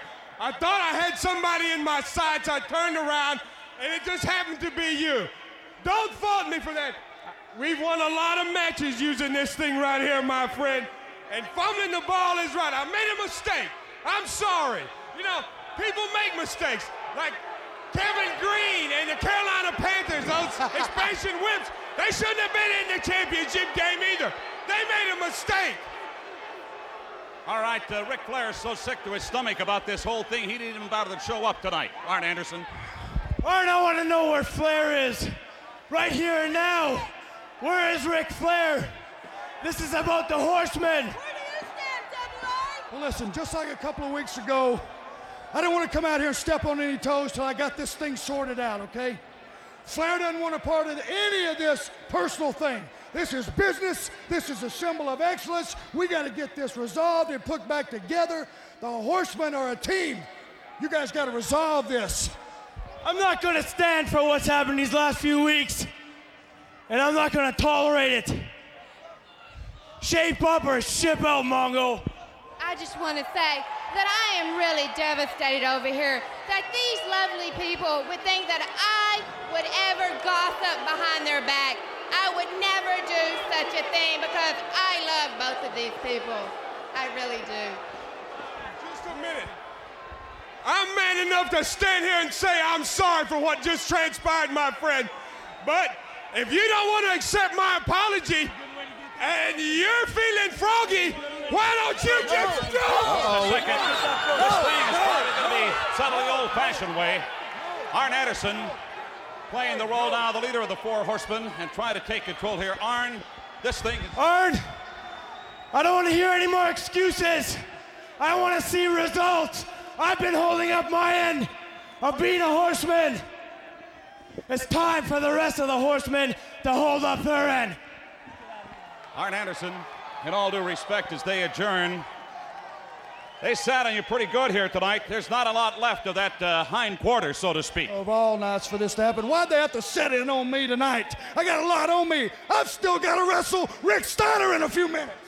All right, still much turmoil amongst the Four Horsemen. We are live at the Superdome. Stay tuned as Nitro continues here on TNT. Benoit doesn't wait for Okerlund to finish his question. He grabs the mic and says that they need to resolve their problems here and now. He tells Mongo that the Horsemen are an elite team, and Mongo has been on an elite team before, alluding, of course, to the 85 Bears, telling the all-pro football player that if he wants to be an all-pro wrestler, he needs to stop fumbling the ball. Benoit points out that he was handpicked to be a horseman, but Mongo was only offered the chance due to unfortunate circumstances. Benoit warns Deborah that he doesn't mind if she badmouths the horseman, he doesn't mind if she badmouths him, but she needs to stop talking shit about woman. He says that woman is 100% woman, no plastic or silicone. Mongo grabs the mic and apologizes, explaining what happened with the case. He admits that he fumbled the ball and made a mistake. People make mistakes, says Mongo, just like Kevin Green's Panthers, who made a mistake losing their playoff game. Boo! Benoit demands Arn tell him where Flair is. Arn says Flair doesn't want any part of this personal bullshit going on with the Horsemen. Deborah claims that she would never gossip behind the backs of Benoit and Woman because she just loves the two of them so much. Mongo apologizes again, but now he's pissed that Benoit isn't forgiving him fast enough. Arn breaks up Mongo and Benoit before things can get physical, but clearly this is starting to take a toll on the Enforcer, and he's pissed that he has to deal with all of this when he should be preparing to wrestle Rick Steiner later on in the show. Going back to what Darren said earlier, yeah, I think this all is a great way of continuing the story with the Horsemen, of escalating it. For a while, I didn't always love these Horsemen in Turmoil segments, but this is at least the second week in a row where they've been really, really good, and they have found clever ways of moving the story forward incrementally. They're treading water a bit, but like Darren said, you feel like the powder keg is eventually going to explode, and every week that they up those stakes just a little bit, it's going to be even more impactful when that finally happens. After a commercial break, Billy Kidman heads into the ring to face Scotty Riggs. If you didn't listen to our worldwide episode that we did after our last Nitro, Riggs will be facing his former partner, Marcus Bagwell, who has started calling himself Buff, at Sold Out on the 25th. Here to call all the action is an American male, Dave Amantorp. So whoever thought that the phrase warm-up match for Scotty Riggs would ever be uttered on an episode of Monday Nitro? And yet, here we are. That being said, even Scotty Riggs coming out to American Male song as a solo act is a lot less depressing than when he was randomly teamed with Robert Gibson back in December.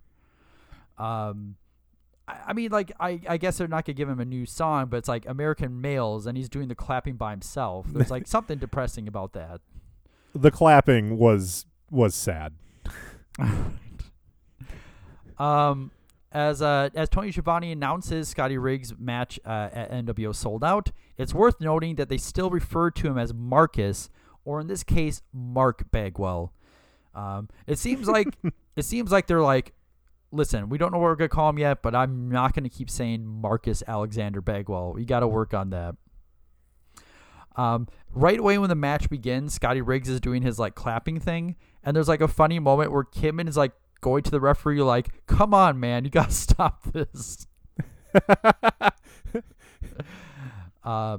The match starts off all Riggs as he hits drop kicks and arm drags before settling in for an armbar.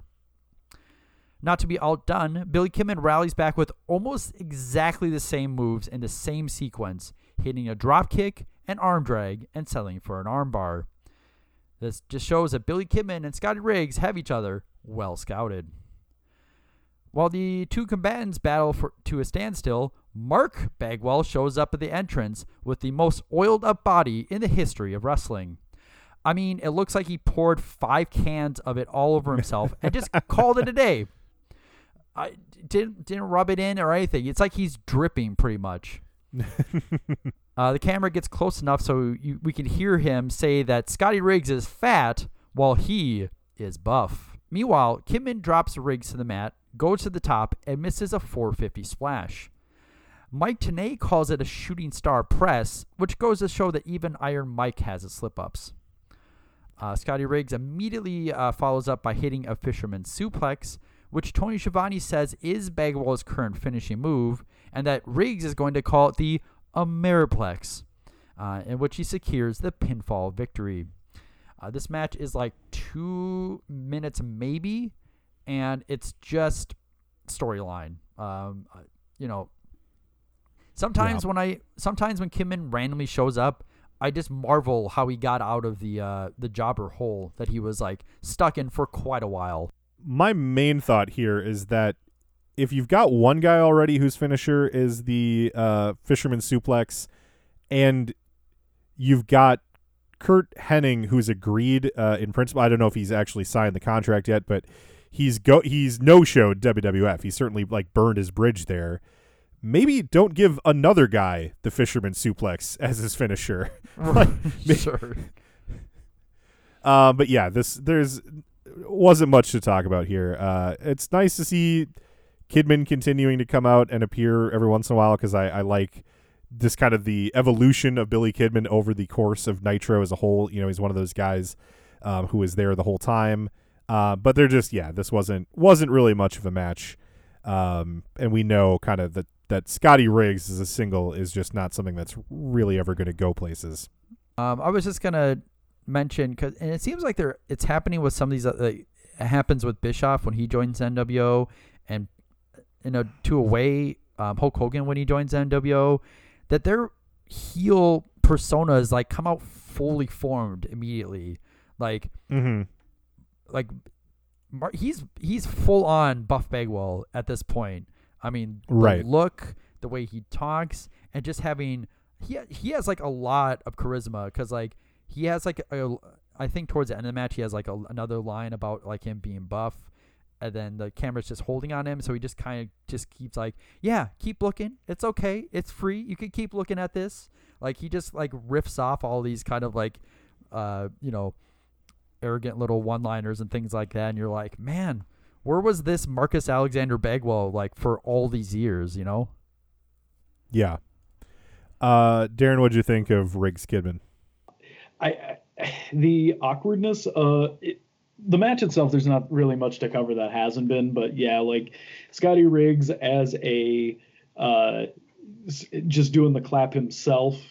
The issue is that's hard when you look at it. Is that's your impression of Riggs, and then Marcus Alexander Bagwell comes out in just like full blown oozing personality Buff Bagwell, and you're just like, oh, I guess we know who's going to get the push in this group. It's like, it's very obvious.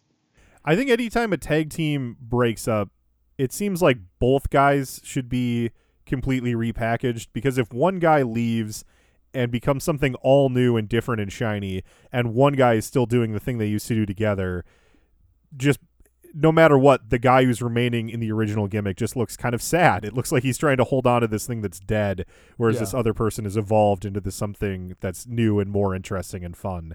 I think Riggs would have been better off. And eventually they do get there, but right now he's just not in that place. After the match, the camera cuts to the top of the ramp where Bagwell is wearing a new sleeveless jacket. He says that Riggs can't win because he's the one that buffs. Riggs does the Raven taunt back at him, the like cross pose kind of thing, and then both men leave. We go to the announce booth for some hype, and Heenan decides to demonstrate Hogan, who is allegedly, according to Bobby, sweating with nervousness, by Bobby just pours water onto his hands. Tony and Tenay are almost corpsing over this. They're trying very hard not to laugh. Bobby just starts wiping it on Tony's jacket when he's done with his metaphor. And as we go to break, Shivani asks where he got the water, and Brain just goes, "Oh, that's not water." And we go to commercial. Right. It's like it's like he reached underneath the table, because like when they cut there, you could see that he's putting something back underneath the table. Yeah. And it's like there's always the idea that he's drinking like at the booth. Yeah, he just poured gin on his hands. Right. Because I felt like the Tenay and Tony kind of gave each other like a knowing look about this whole situation. Yeah. And it's just like, I was like, I think he poured booze on there because he's like, well, this would work for whatever this is, so who cares? After break, it's time for Lee Marshall's Road Report. Lee is in Chicago, so we get Blues Brothers references, Deep Dish Pizza, Oprah, Six Flags. Then we get a shot of Aaron Neville, who is in the crowd tonight. After that, out to a big pop is Lex Luger, and his opponent is already in the ring. Rick Fuller is a 30-year-old independent wrestler out of Massachusetts, trained by Jimmy Snuka and Tony Atlas. He has been brought in to do jobs, and they must like him because he will be around WCW for a while, losing to everyone he faces for the next year and a half or so, before leaving for a bit and then coming back in '99 for more losing. He had a long career afterward, though, including, I was just looking at his match history. He had a New Japan run in 2008 where he teamed up with Giant Bernard for most of his matches. That's Albert, Jason Bloom. And they also did some trios with such third names as Prince Devitt and Carl Anderson. And a few times he was on a team with Toru Yano. Just all right. Would not have expected that based on his like very generic gear here and his appearance, his several years jobbing for WCW. But he had a little mini 6-month, 9-month run with New Japan, of all things. Anyway, sorry, here to call all the action is our own strong style correspondent, Dave Amantorp.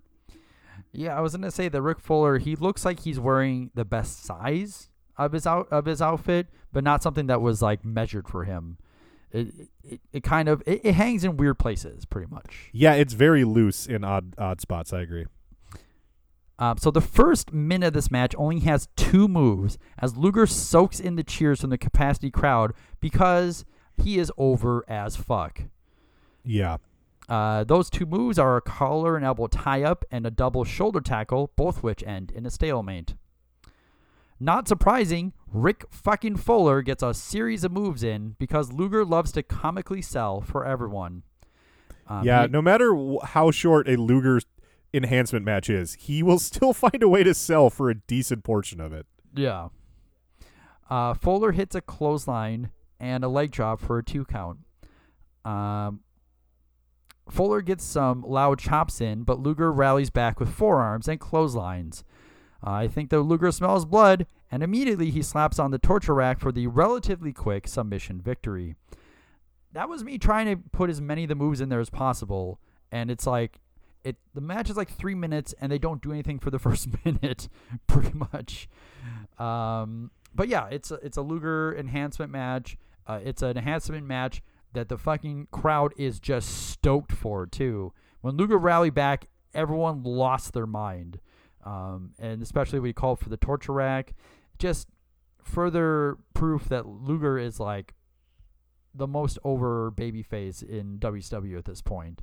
I mean, I know he's not like the Giant, or I know Sting is over when he has his appearances, but when it comes to a guy that's actually regularly wrestling, no one can touch Lex Luger right now. Darren, when you were watching back in 97, were you a Lex Luger guy? My thing with Lex is he was never like one of my favorites. I always generally liked who he was feuding with more. That was always the thing. I was very intrigued.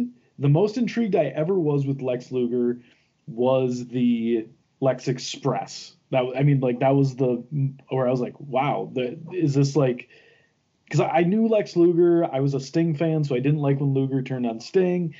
This era Luger is always weird to me because I'm just always like, he seems like he's just, even at the time I was watching, he seems like he's just going through the motions. He's like, stop, flex, pose, slap hands.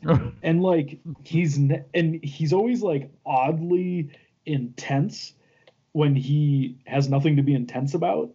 But like the thing that's crazy about these matches is like, yeah, everything's like very short. There's only like 2 moves or whatever leading into things.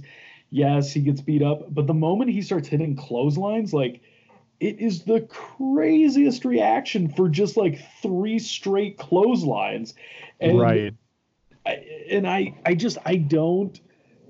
mean, I wish it was like that again, because like you can just see again, like that wave pop up, and it's just, in my mind, I'm like flabbergasted because like he's got the torture rack call and like everyone wants it. And like, to me, the torture rack is only impressive if you pick people up that are bigger than you, but they normally tap out right away. So like, for example, it would be like if you were doing a squat and you lowered yourself and then picked yourself back up to like put the bar back on the rack, and everyone's like, he got all the way back up. That's pretty cool, right? Yeah. Like, because that was the torture rack to me. Like, you've done the hard part's up there, and then he would just like, they tap out almost instantly. And the other thing about the torture rack that's weird is like the one arm that does the tapping is always flailing, like, or is not flailing around. So you're always watching the other arm, and it's the one that's like closest to the body that's just like tap out, that just does a quick tap. So like, you never, like, to me, I never really knew when the guy tapped out, because it was just like, oh, he's got him up in the rack, oh yeah, and he's out. It's just like, and that's it. So like, it kind of like felt like as soon as he had Fuller out, like it's almost like they give up because they're like, yeah, it's gonna be bad. But like, it's not even like that weird angle over the torture rack. It's just like it's on your side, so it's like a discomfort. And it's like, he's gonna just keep me up here, so I should just tap out. But the crowd loves it, and I never really got it, but it's whatever. Luger's over, man. The thing I love about Luger is whether he is on fire as the hottest babyface in the most popular wrestling company in January of '97, or whether he's in like a go nowhere tag team with Davey Boy Smith on the undercard of WWF in like late '94, he does the exact same things. He could be absolutely on top of the business, and he still comes out and he just does the exact same stuff, and he goes back, and it's just like, it's all just kind of business to him. Mm-hmm. And you're right that he is kind of weirdly intense, but there's also like a removed sense to him. Like, no matter what, he always kind of seems like he's a little bit, he feels like he's a little bit above this or something. He's not emotionally invested in the way that a lot of other people are. It's a really unique thing about him that I don't think there's a ton of people who are like that. Well, I mean, the more that we're talking about him and the way that this match is set up and how it's like the fans are just really into like the finish, it's like, yeah, and later on this year, they're going to turn that all up to 11 with like doing the same with Bill Goldberg, pretty much. And I think right. there are elements of those two that are very similar, because Goldberg is also a guy that's not removed like the way that you're suggesting, how Luger maybe feels like he's removed from like the rest of the show that he's even on, but but like the idea that Goldberg's a guy that's also kind of like, this is my business, this is the job I do sort of thing, right? Rather than seeming like a guy that's like really, really invested into like the wrestling community or anything like that. But yeah, looking forward to more appearances by Rick Fuller, huh? You know. Couple minutes was just a taste, of what's to come. Luger poses and heads out, giving high fives to everybody. As he gets to the ramp, out walks the Giant. These two wrestled just 2 weeks ago at Starrcade, but of course the Giant has since had a change in attitude towards the NWO. After a brief stare down, they circle around each other so Luger can leave and the Giant can get to the ring. The announcers choose to interpret this as mutual respect. I don't really feel there was any reason to think that watching it, but that's what they choose to get out of it. Gene is in the ring to interview the Giant. Thank you very much, Tony Schiavone. Boy, they are hanging from the rafters here tonight on Nitro in New Orleans at the Super Bowl. coming up, as you know, the WCW Executive Committee going into a closed-door emergency meeting, and coming up with a solution for you, Giant. Tonight, you're going to have an opportunity to meet Hulk Hogan as a prelude to Sold Out. You're getting some support from the organization. You know, I'm getting a lot of support, but it's not about NWO. It's not about WCW. It's about two men, Hulk Hogan and me, the Giant. A little while ago, somebody asked me, how bad do I want it? I want it real bad. Says it all. I want the World Heavyweight Championship.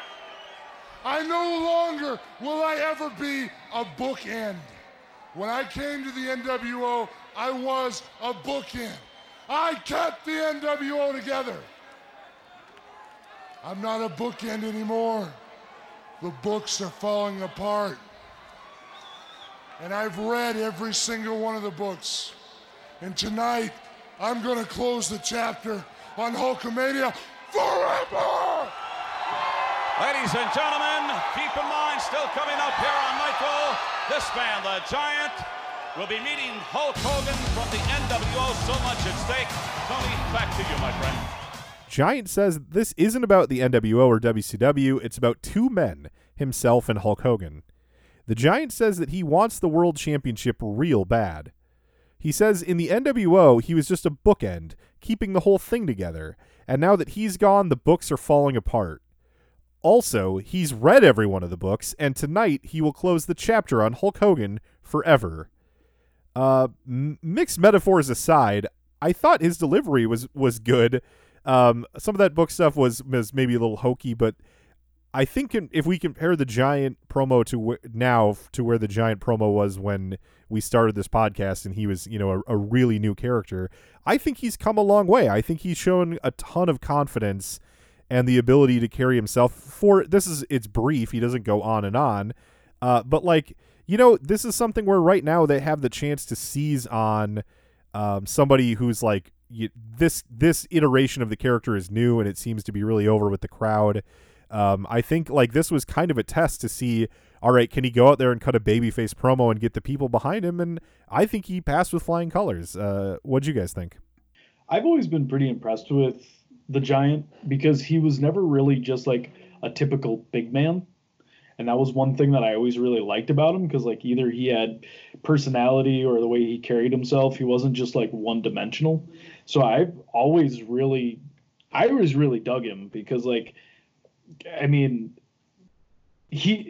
think it was him versus Loch Ness where he did a top rope drop kick or something like that. It was I'd never seen a guy that size do that. So I've always been impressed with the Giant. And especially here, he seems to be coming into his own. Yeah, and I agree. The Giant, especially in his time in WCW, was a guy that did riskier, more athletic things. I believe there was wasn't there a story back before he debuted that he wanted to do moonsaults, or he could do a moonsault when he was training. Yeah. Yep. But you'll see he'll do kip ups and things like that later on down the road, and then a lot of this kind of gets forgotten because once he goes to the WWF, they pretty much just play him up as a pretty basic big man wrestler, and a lot of that more athletic stuff kind of goes on the wayside for a while. But yeah, I thought that this was for the Giant, it's probably one of his better promos. I think being short was probably a good idea. The book analogy stuff kind of borderline was going to be getting away from him, but I thought he stayed relatively on topic. And I think this could have been something where they should have had this interview done earlier, and then they could have announced the match so the crowd was anticipating it, or at least kind of getting out there rather than just having the announcers saying it. I think it would have been add a little bit more dramatics to it if they did it that way instead. The Horseman theme plays, and the enforcer, Arn Anderson, makes his way to the ring alone. Out come the Steiners, and they are really leaning into the dog-faced gremlin thing as Rick, his collar has a chain on it this week that Scott is holding, and Scott is acting as if like Rick is a rabid Doberman that is going to get away from him at any moment. Right. Honestly, the whole thing is a little too kinky for two real-life brothers, if you ask me. But the bell rings, and Rick and Arn lock up. Rick tries a hip toss, but Arn turns it into a fireman carry takeover, after which he does some jumping jacks and taunts Steiner with a few barks of his own. Rick avoids a punch from Arn and hurls Anderson with a belly-to-belly. Tony suddenly says that he needs to read us a brief statement. The statement says that tonight they will be bringing us Giant vs. Hogan as promised, but states that at 10 p.m. the network will begin showing the new adventures of Robin Hood. WCW will continue to show the Giant Hogan match during the commercial breaks of that show should it happen to go beyond that 10 p.m. cutoff time. Rick Steiner hits a power slam, and Tenay points out that while Tony was speaking, Arn called to the locker room for reinforcements, but no horsemen seem to be rallying to his cause. A back body drop gets Steiner a 2 count. He tries another, but Arn sees it coming and elbows him in the head. Arn tries a DDT, but Steiner back body drops him again. Arn again calls to the back for horsemen. Arn gets clotheslined over the top rope, no disqualification called, of course. Right. And Tenay says that word from the back is that the horsemen are in the locker room engaged in a shouting match. Arn walks over to the aisle yelling, "Where are you at?" towards the back, but nobody comes. He decides just to completely bail on the match and walk off, getting counted out by Mark Curtis, and Gene hops in the ring immediately to talk to the Steiners. Well, we saw Gene Okerlund, and now Gene's in the ring with the Steiners. Gene, boy, what a night this has been, huh? You can say that again, but please, you don't have to. Scott Steiner, Rick Steiner, gentlemen, coming up in very short order. You're going to be heading to the heartland of America, Cedar Rapids, sold out, SOULED. It's an NWO event. However, the two of you are going to be challenging the Outsiders, Hall and Nash. They have made a public notice. They know about your back injury. They're going to attack it. You know me and Gene, Scott Hall and Kevin Nash made 2 mistakes. One was inviting us to the NWO pay-per-view, and number 2, thinking I'm still hurt. Scott Hall, when I step in the ring with you, you're gonna find out how hurt I really am. And when I jam this fist down your throat and rip your goozle out, I'll make a believer out of you. All right, Rick. As far as Kevin Nash goes, you know me and Gene, being 7 feet tall would be an advantage if we were playing him in basketball. But at the NWO pay-per-view, there ain't gonna be no basketball in the ring, just 2 nuts. And Kevin Nash, when I suplex you on your head and start punching you in the face, gentlemen, I'll make a believer out of you. I'm sorry to interrupt, but we're going to be right back with more. Don't forget Hogan and the Giant here on Nitro. Gentlemen, we're out of time. Nice interview, Rick. And that's next. Gene asks Scott about their title match upcoming at the pay-per-view. Scott says that Hall and Nash made 2 mistakes. One was inviting them to the pay-per-view, and the other was believing that Scott is still hurt. He says that Scott Hall will learn how hurt he is when Scott Steiner reaches down his throat and rips his goozle out. Ooh. Gruesome. Gene wants to talk to Rick, but Scott goes on, saying that Nash's height would be an advantage in basketball, but at the pay-per-view, no basketballs will be in the ring, just 2 nuts. He continues to rant, but the music is playing them to cut them off, and Gene finally gets a word in edgewise to close the segment. As we go to commercial, Heenan goes, "Nice interview, Rick." I thought the match was pretty fun. I love a match where 2 big guys are throwing each other around, and I always love Rick Steiner's belly-to-belly. So, it was another one where there was just a couple minutes and out, but I liked what we saw.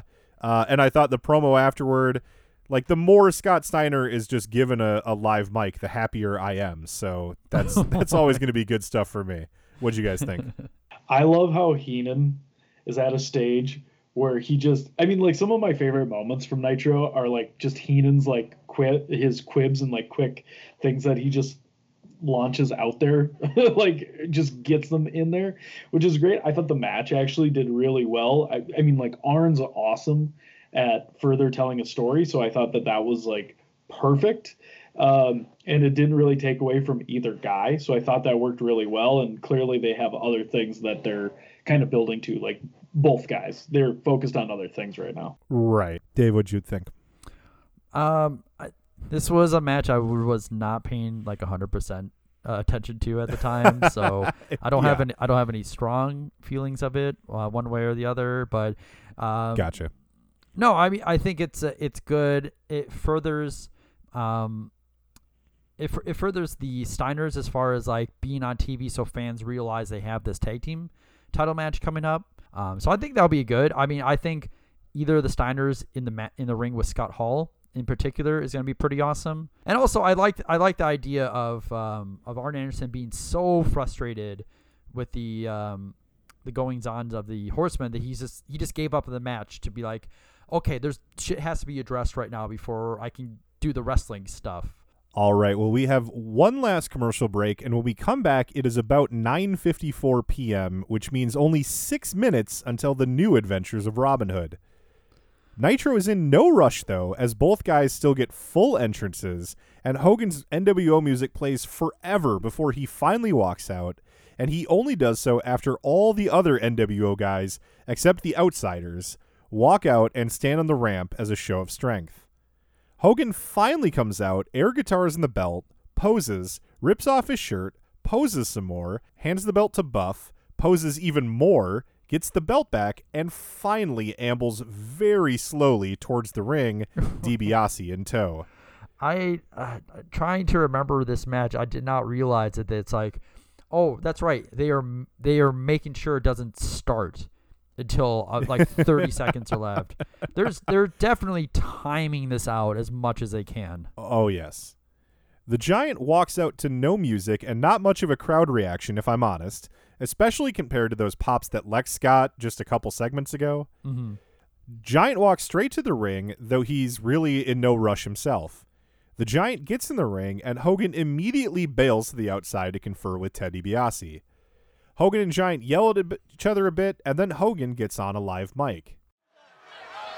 Look at the determination in the face of that big man. Fum. You know something? You sure are a big dum-dum. Hey, brother, you know, when you're with the trillionaire Ted, when you're with the NWO, we do what we want, when we want. But you know something? They obviously don't want to. As far as I'm concerned, I use you as a friend. I don't need you anymore, brother. You're history, and there's nothing on any piece of paper anywhere in the world that says I have to wrestle you. Oh, yes, there is. Two big hands. Say it. Up and down. Boy, to see Hollywood Hulk Hogan manhandled like that really makes me feel good. Hogan calls the Giant a big dum-dum and says he used the Giant, doesn't need him anymore, and there's nothing on a piece of paper anywhere in the world that says he has to wrestle the Giant. In response, the Giant reaches down and pulls Hogan into the ring head first for a big scoop slam. The bell rings and the match is finally underway with only 1 minute to go before the end of the show. Hogan begs the Giant for mercy but receives none as the Giant drives his head into a few turnbuckles. He boots Hulk in the gut and Hulk rolls to the outside. Heenan says that tonight we've got a double feature, Robin Hood and Hulk Hogan and his band of merry idiots.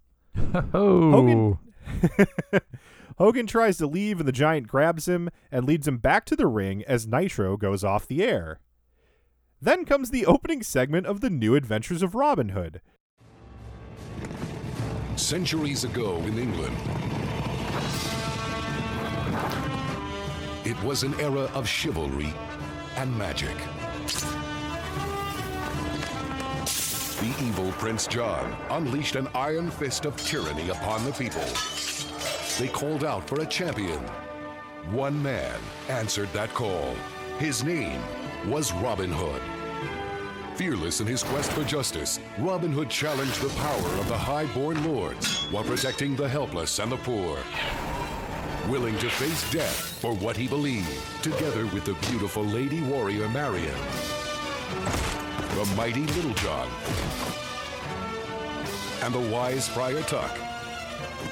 Robin Hood forged a legend that lives on today in The New Adventures of Robin Hood. Robin Hood, Little John, Marion, and Friar Tuck come upon a rural village that has issues with Mongolian raiders. How the landlocked Mongolians managed to reach the island of Britain was not explained over the course of the episode. Robin and his friends go in search of some Mongol invaders at their camp to rescue a kidnapped girl. The theme song plays, and we finally get to a commercial break, during which no wrestling airs. None during the first commercial break. There's apparently some kind of message to the audience that says more wrestling will be shown during the next commercial break. Robin Hood and his friends rescue the girl, they fight some Mongol henchmen, and ride back towards the village, and we go to our second commercial break. This is now about 20 minutes since Nitro ended. We come back to the arena, and Shivani tells us that we are live in New Orleans and the match is continuing. This is a flat-out lie, as the match ended nearly 15 minutes ago, and this is not live. What actually happened is the Giant and Hogan did about 3 to 5 minutes of wrestling, and then it was cut up and inserted into these breaks as if they were having like a barn burner that was just lasting, forever, way longer than your typical WCW main event. Mm-hmm. Of course, neither man is sweating when we come back. It's been 20 minutes of wrestling. Neither man has broken a sweat. And Hogan's bandana is right in the middle of the ring where it was allegedly 15 minutes ago. So they're not really trying that hard. The Giant chops Hogan around the ring, and Tenay says that the Giant has been dominating the match. Giant clotheslines Hogan and roars. Hogan hits a low blow that the Giant no-sells, causing Hogan to beg for mercy and use Randy Anderson as a shield. The two men do a test of strength spot with one hand, and the Giant uses the other to shove Hogan's bandana into the Hulkster's mouth. Giant stomps Hogan's fingers, and Tony tells us that this match will continue during the next commercial break. Robin Hood romances one of the village women and wants them to help fight off the Mongols permanently, but the village is split on the idea. Robin thinks that maybe he can talk to the Mongol leader Kobach one-on-one, and we go to commercial. This is now about 30 minutes since Nitro ended, and in spite of Tony Schiavone telling us before that we would see wrestling during the next break, we do not see any wrestling during the next break. Only a message that tells us that the conclusion of the match will take place during the next commercial break, and how they could know that about a supposedly live match, who knows? They know. It looks like these guys are about 12 minutes from wrapping up, guys. We'll definitely be able to catch it. Right. Robin's attempts to negotiate with the Mongol leader are rebuffed. Robin trains the villagers to fight the Mongols. Little John seduces the kidnapped girl from earlier by telling her that she does not smell like a wet dog laying by the fire. Robin Hood shows a villager how to create a trap, and we go to our fourth commercial break, almost 45 full minutes since Nitro ended. Back in the arena, Shivani again tells us that this is live. The Giant and Hogan still are not sweating. The Giant gets a body slam, and Tenay says that this sure has been a memorable match. The Giant calls for the choke slam. He gets Hogan by the neck, but Hogan escapes via a kick to the gut. The Giant is only briefly deterred, and he gets Hogan by the neck again. Hogan thumbs him in the eye, but the Giant gets a hold of him a third time. The NWO then rush the ring to attack the Giant. The Giant fights them off by himself, but it doesn't matter. The bell is rung for the DQ. Hulk Hogan is already leaving the ring, telling the camera that he quits, and the segment ends with the Giant punching Scott Norton.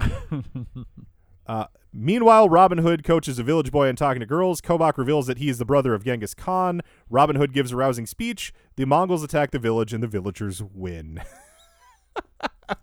Darren, I want to start with you because you remember watching this episode. Do you remember this bullshit that happened at the end here? Okay, so it's actually funny you say that. I did not remember this necessarily until I rewatched the episode and realized that they got only, what was it, like less than a minute into the match as it happened.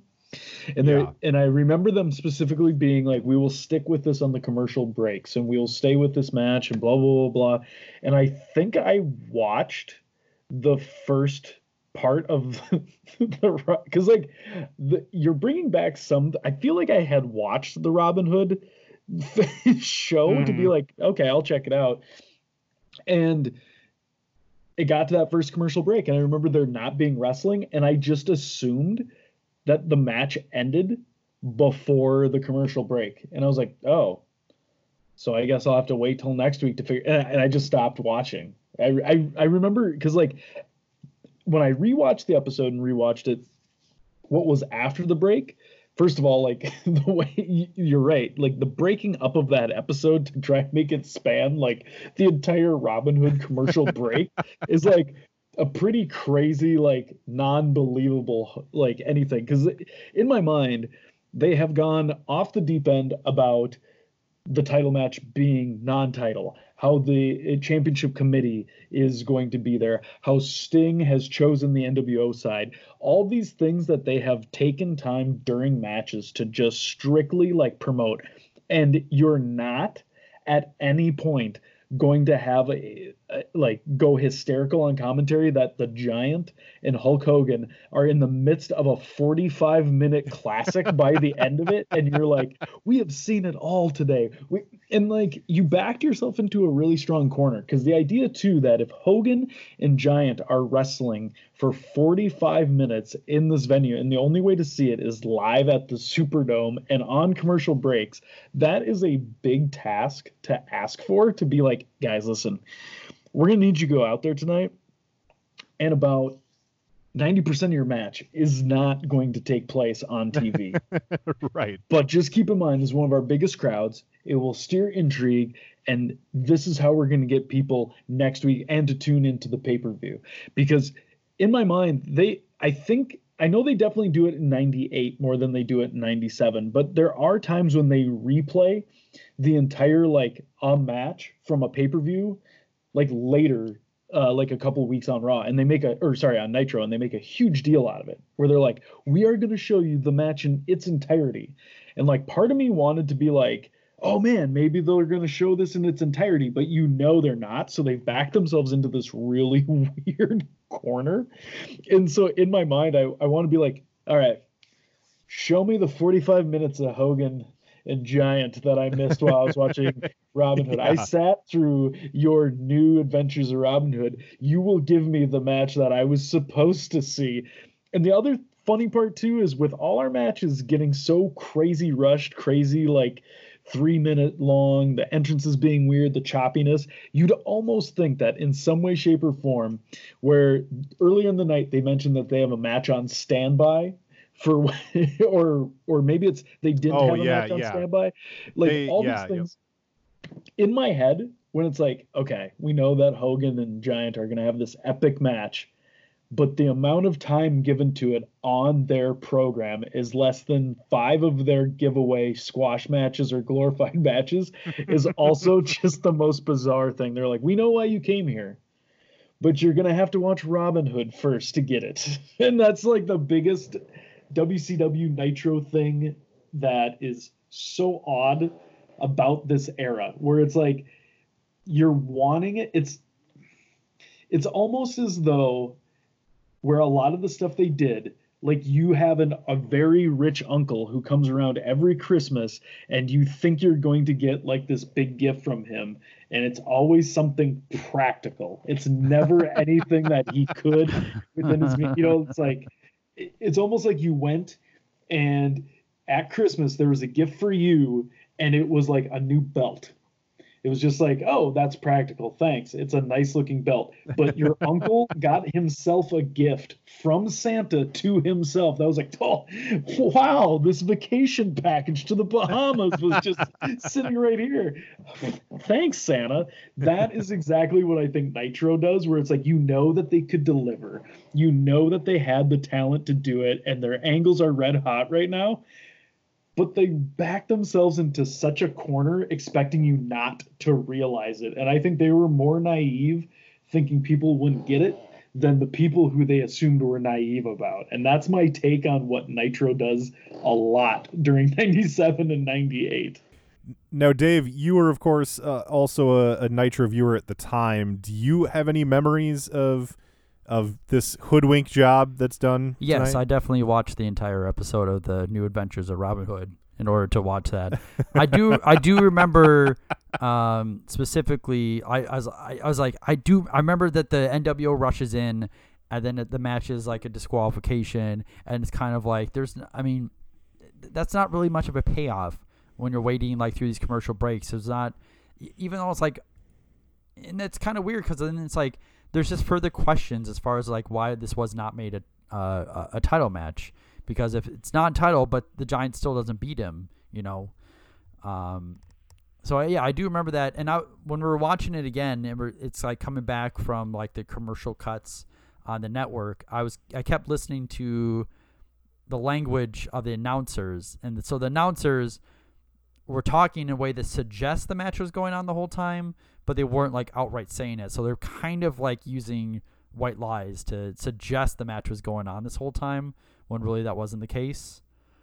Yeah. And on the flip side, like, so I watched the episode of Robin Hood. I mean, I get that like Robin Hood is like the big baby face on the show, but the whole time he's like facing this enhancement talent, like leading up to facing the villain at the end. But really, like at that point, I didn't really believe that Kovac could really defeat him, because Robin Hood was able to defeat everyone else. I think Little John really needs to work on his like promo skills, because the times in which he had to shine left a little bit out there on the table. And also the continuity, like the whole thing of the Mongols, like legitimately I looked it up and I was like, this does not make any sense. And it's baffling why the enemies are Mongols. It's, at first I thought they were just going to be like, the idea was they were kind of rip-offs of the Mongols, but then like within 5 minutes they specify these are Mongols. Right. They use that word many times.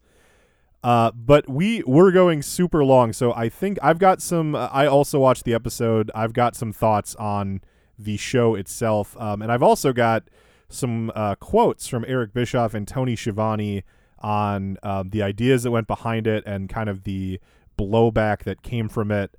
But I think we'll talk about that on our worldwide episode, where we follow up this Nitro and talk about everything else that happened in wrestling this week of January 97.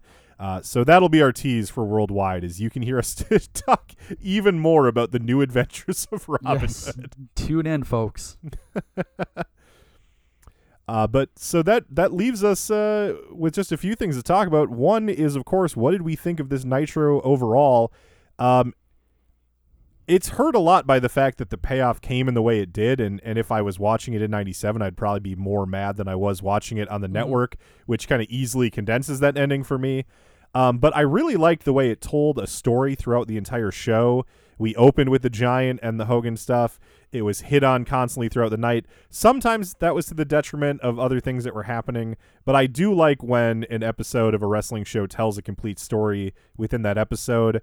So that and combined with the hot crowd and the big arena, I really liked this Nitro. I had a blast watching it, and it continues my feeling after the last few where like I get done with one and I can't wait to start working on the next one. So in my book, that makes this a successful show. Darren, what do you think of Nitro overall this week?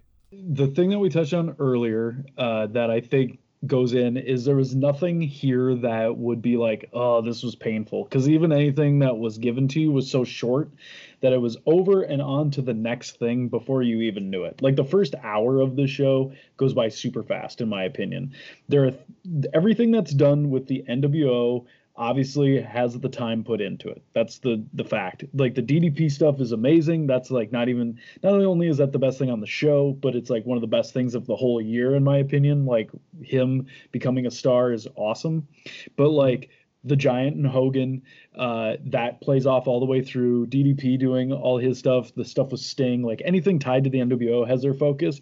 And I feel like the Horseman stuff is a good secondary angle, but the reason why it seems like the Horseman focus is the way it is because out of respect, just because to Flair and Arn.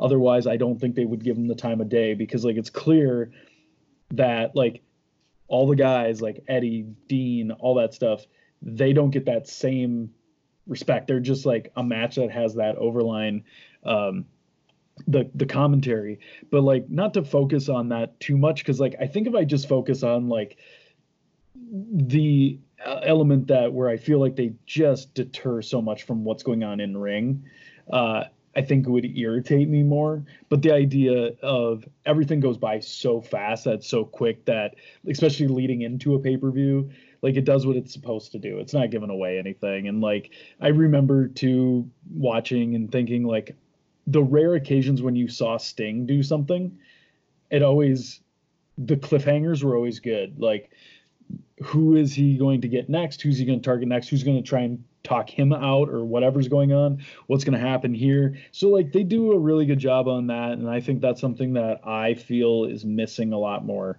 is cliffhangers. And in this case in particular, they do a really good job building storylines and making it enjoyable, and nothing overstays its welcome, just because either it's going to be done in 2 or 3 minutes and that's it, and it's on to the next thing. And it's almost like you have to sit down and process it at the end, but you're going to keep watching because at least nothing did get wrapped up. But I definitely give this episode of Nitro, it's positive, way more than the episode of Robin Hood was. Dave, what do you think of Nitro overall? Yeah, I mean, typically I like to look at as far as like advancement of storylines and hyping up pay-per-views, in which I feel like pretty much every major story and a significant amount, if not every match at Sold Out, was not only addressed, but nothing felt like it was a shoehorned in thing. You know, sometimes you'll get a segment that plays off of like 3 different things, but I feel like everyone kind of had, like every significant player in WCW at this time had a moment to shine or a moment to be showcased during the show. So I think that was, I think overall just the way that they structured it out and the way that it played out. And I think we talked about this last week, that maybe this could be a positive of them having these kind of short, quick, to the point matches and then moving on to the next one. Seems like it could be a benefit. So we're not seeing Lex Luger versus Rick Fuller for like 5 or 6 minutes. I think that's overall a plus. I mean, it had a pretty iconic moment for Nitro is the DDP turn on Scott Hall. Really, I mean, we haven't discussed this very often, but this would be the kind of episode that I would consider for our Nitro Hall of Fame, as far as having a little bit of everything and like you said, like a storyline with a payoff in a single episode is a rarity in like just in wrestling in general in the 90s at this point. So I think this is like one of the better played out, aside from how they did the main event. I think there's far more things that work really well on the show than things that did not work well.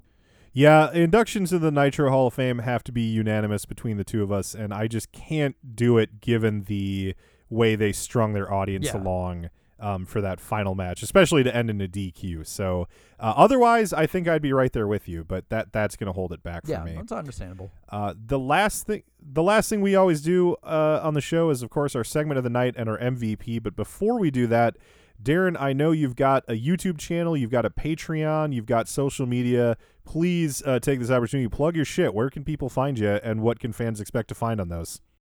Normally the easiest one is, so with YouTube, it's just, if you search Darren Corbin, it's just Darren Corbin TV generally, but if you search my name, it pops up right away. I've been using this time with no wrestling events to film videos and try and be creative, so I put stuff up there. And then my Patreon is just, if you search Darren Corbin there, so it's Patreon.com/Darren Corbin.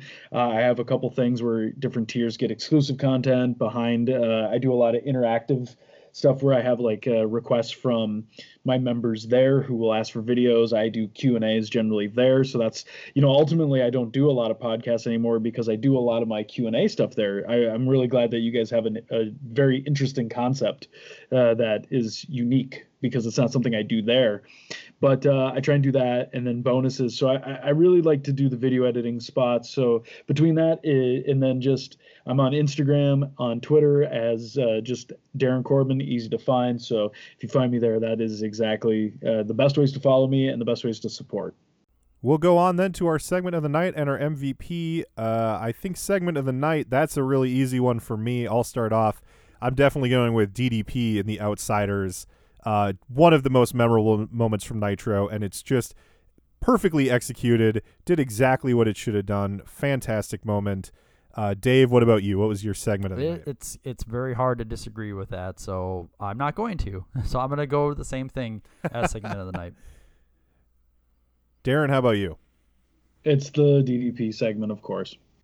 All right. And then for MVP, I had a little bit of a harder time deciding. Ultimately, I split it, and I went with Dean Malenko and Eddie Guerrero. Their match was not my segment of the night, but I think that they deserve a lot of kudos for putting together the longest match on the show and doing a great match in spite of a little bit of unfortunate audience apathy. I thought it was a great match and really fun to see those two guys work. So they are getting my MVP award. Dave, who was your MVP of the show? I think there's a lot of wrestlers and personalities, talent that looked really good on this show. I think there's a lot of people that could give consideration to, but the only one person we've been talking about was made a star tonight, and that's Diamond Dallas Page. So based on that, it's hard for me to suggest anyone else, even though there are other people that I thought looked really well. I especially thought that what we've seen so far of Mark Bagwell, as far as being a real personality, I think that he was a big plus on the show. Obviously, like you were saying, Eddie Guerrero and Dean Malenko were great. But yeah, it's hard for me to go against what Diamond Dallas Page did on this night, so my award will go to him. All right, and Darren, who is your MVP of Nitro? So originally I was thinking about this because I felt like if I picked, my answer is DDP because I feel like I had to. It's so memorable, and every time I think back to it and I think about what I'm going to remember from this is not only that moment but what comes out of it is DDP, and it's perfect. He is now like a new hope too for WCW. But it's hard because I wanted to go with Arn Anderson because Arn is carrying through his matches and everything. He's carrying a very strong secondary angle. But I almost, when I go back, forget that Arn is doing this here. And I feel though Arn comes back stronger when they do that whole thing to get, Flair back into the post-War Games thing where Arn's trying to hold everything together, and there's other stuff that Arn does really well. So it's really hard for me to be as good as Arn is here, it's definitely you will always remember DDP from this one. So I think he's the MVP on it. All right, well, Darren, thank you so much. Really cannot thank you enough for coming on the show and giving so much of your time, not only to watching this Nitro, but we've talked significantly longer than it even took just for them to perform the show. So thank you so much for coming on. We really we'll filter the last 3 minutes through commercial breaks of Robin Hood, and then that's how we'll make it work. All right. Well, and thank you to the listener for checking out the show. Remember, you can always write reviews, subscribe, all that good stuff. You know how podcasts work. Most importantly, come back here in a few days where we'll have the worldwide episode to break down what happened on Raw opposite the show tonight, the ratings, all the news in wrestling that week. You can definitely find all that and more right here where the big boys play. 20 years of Nitro. I'll bet your wife misses you. Nope. Don't have a wife. Your girlfriend? Don't have one of those either. Don't you like girls? Sure. Of course I do. I like the way they smell. How do I smell? You know how a dog smells when it's wet and it sits down by the fire? What? You don't smell anything like that.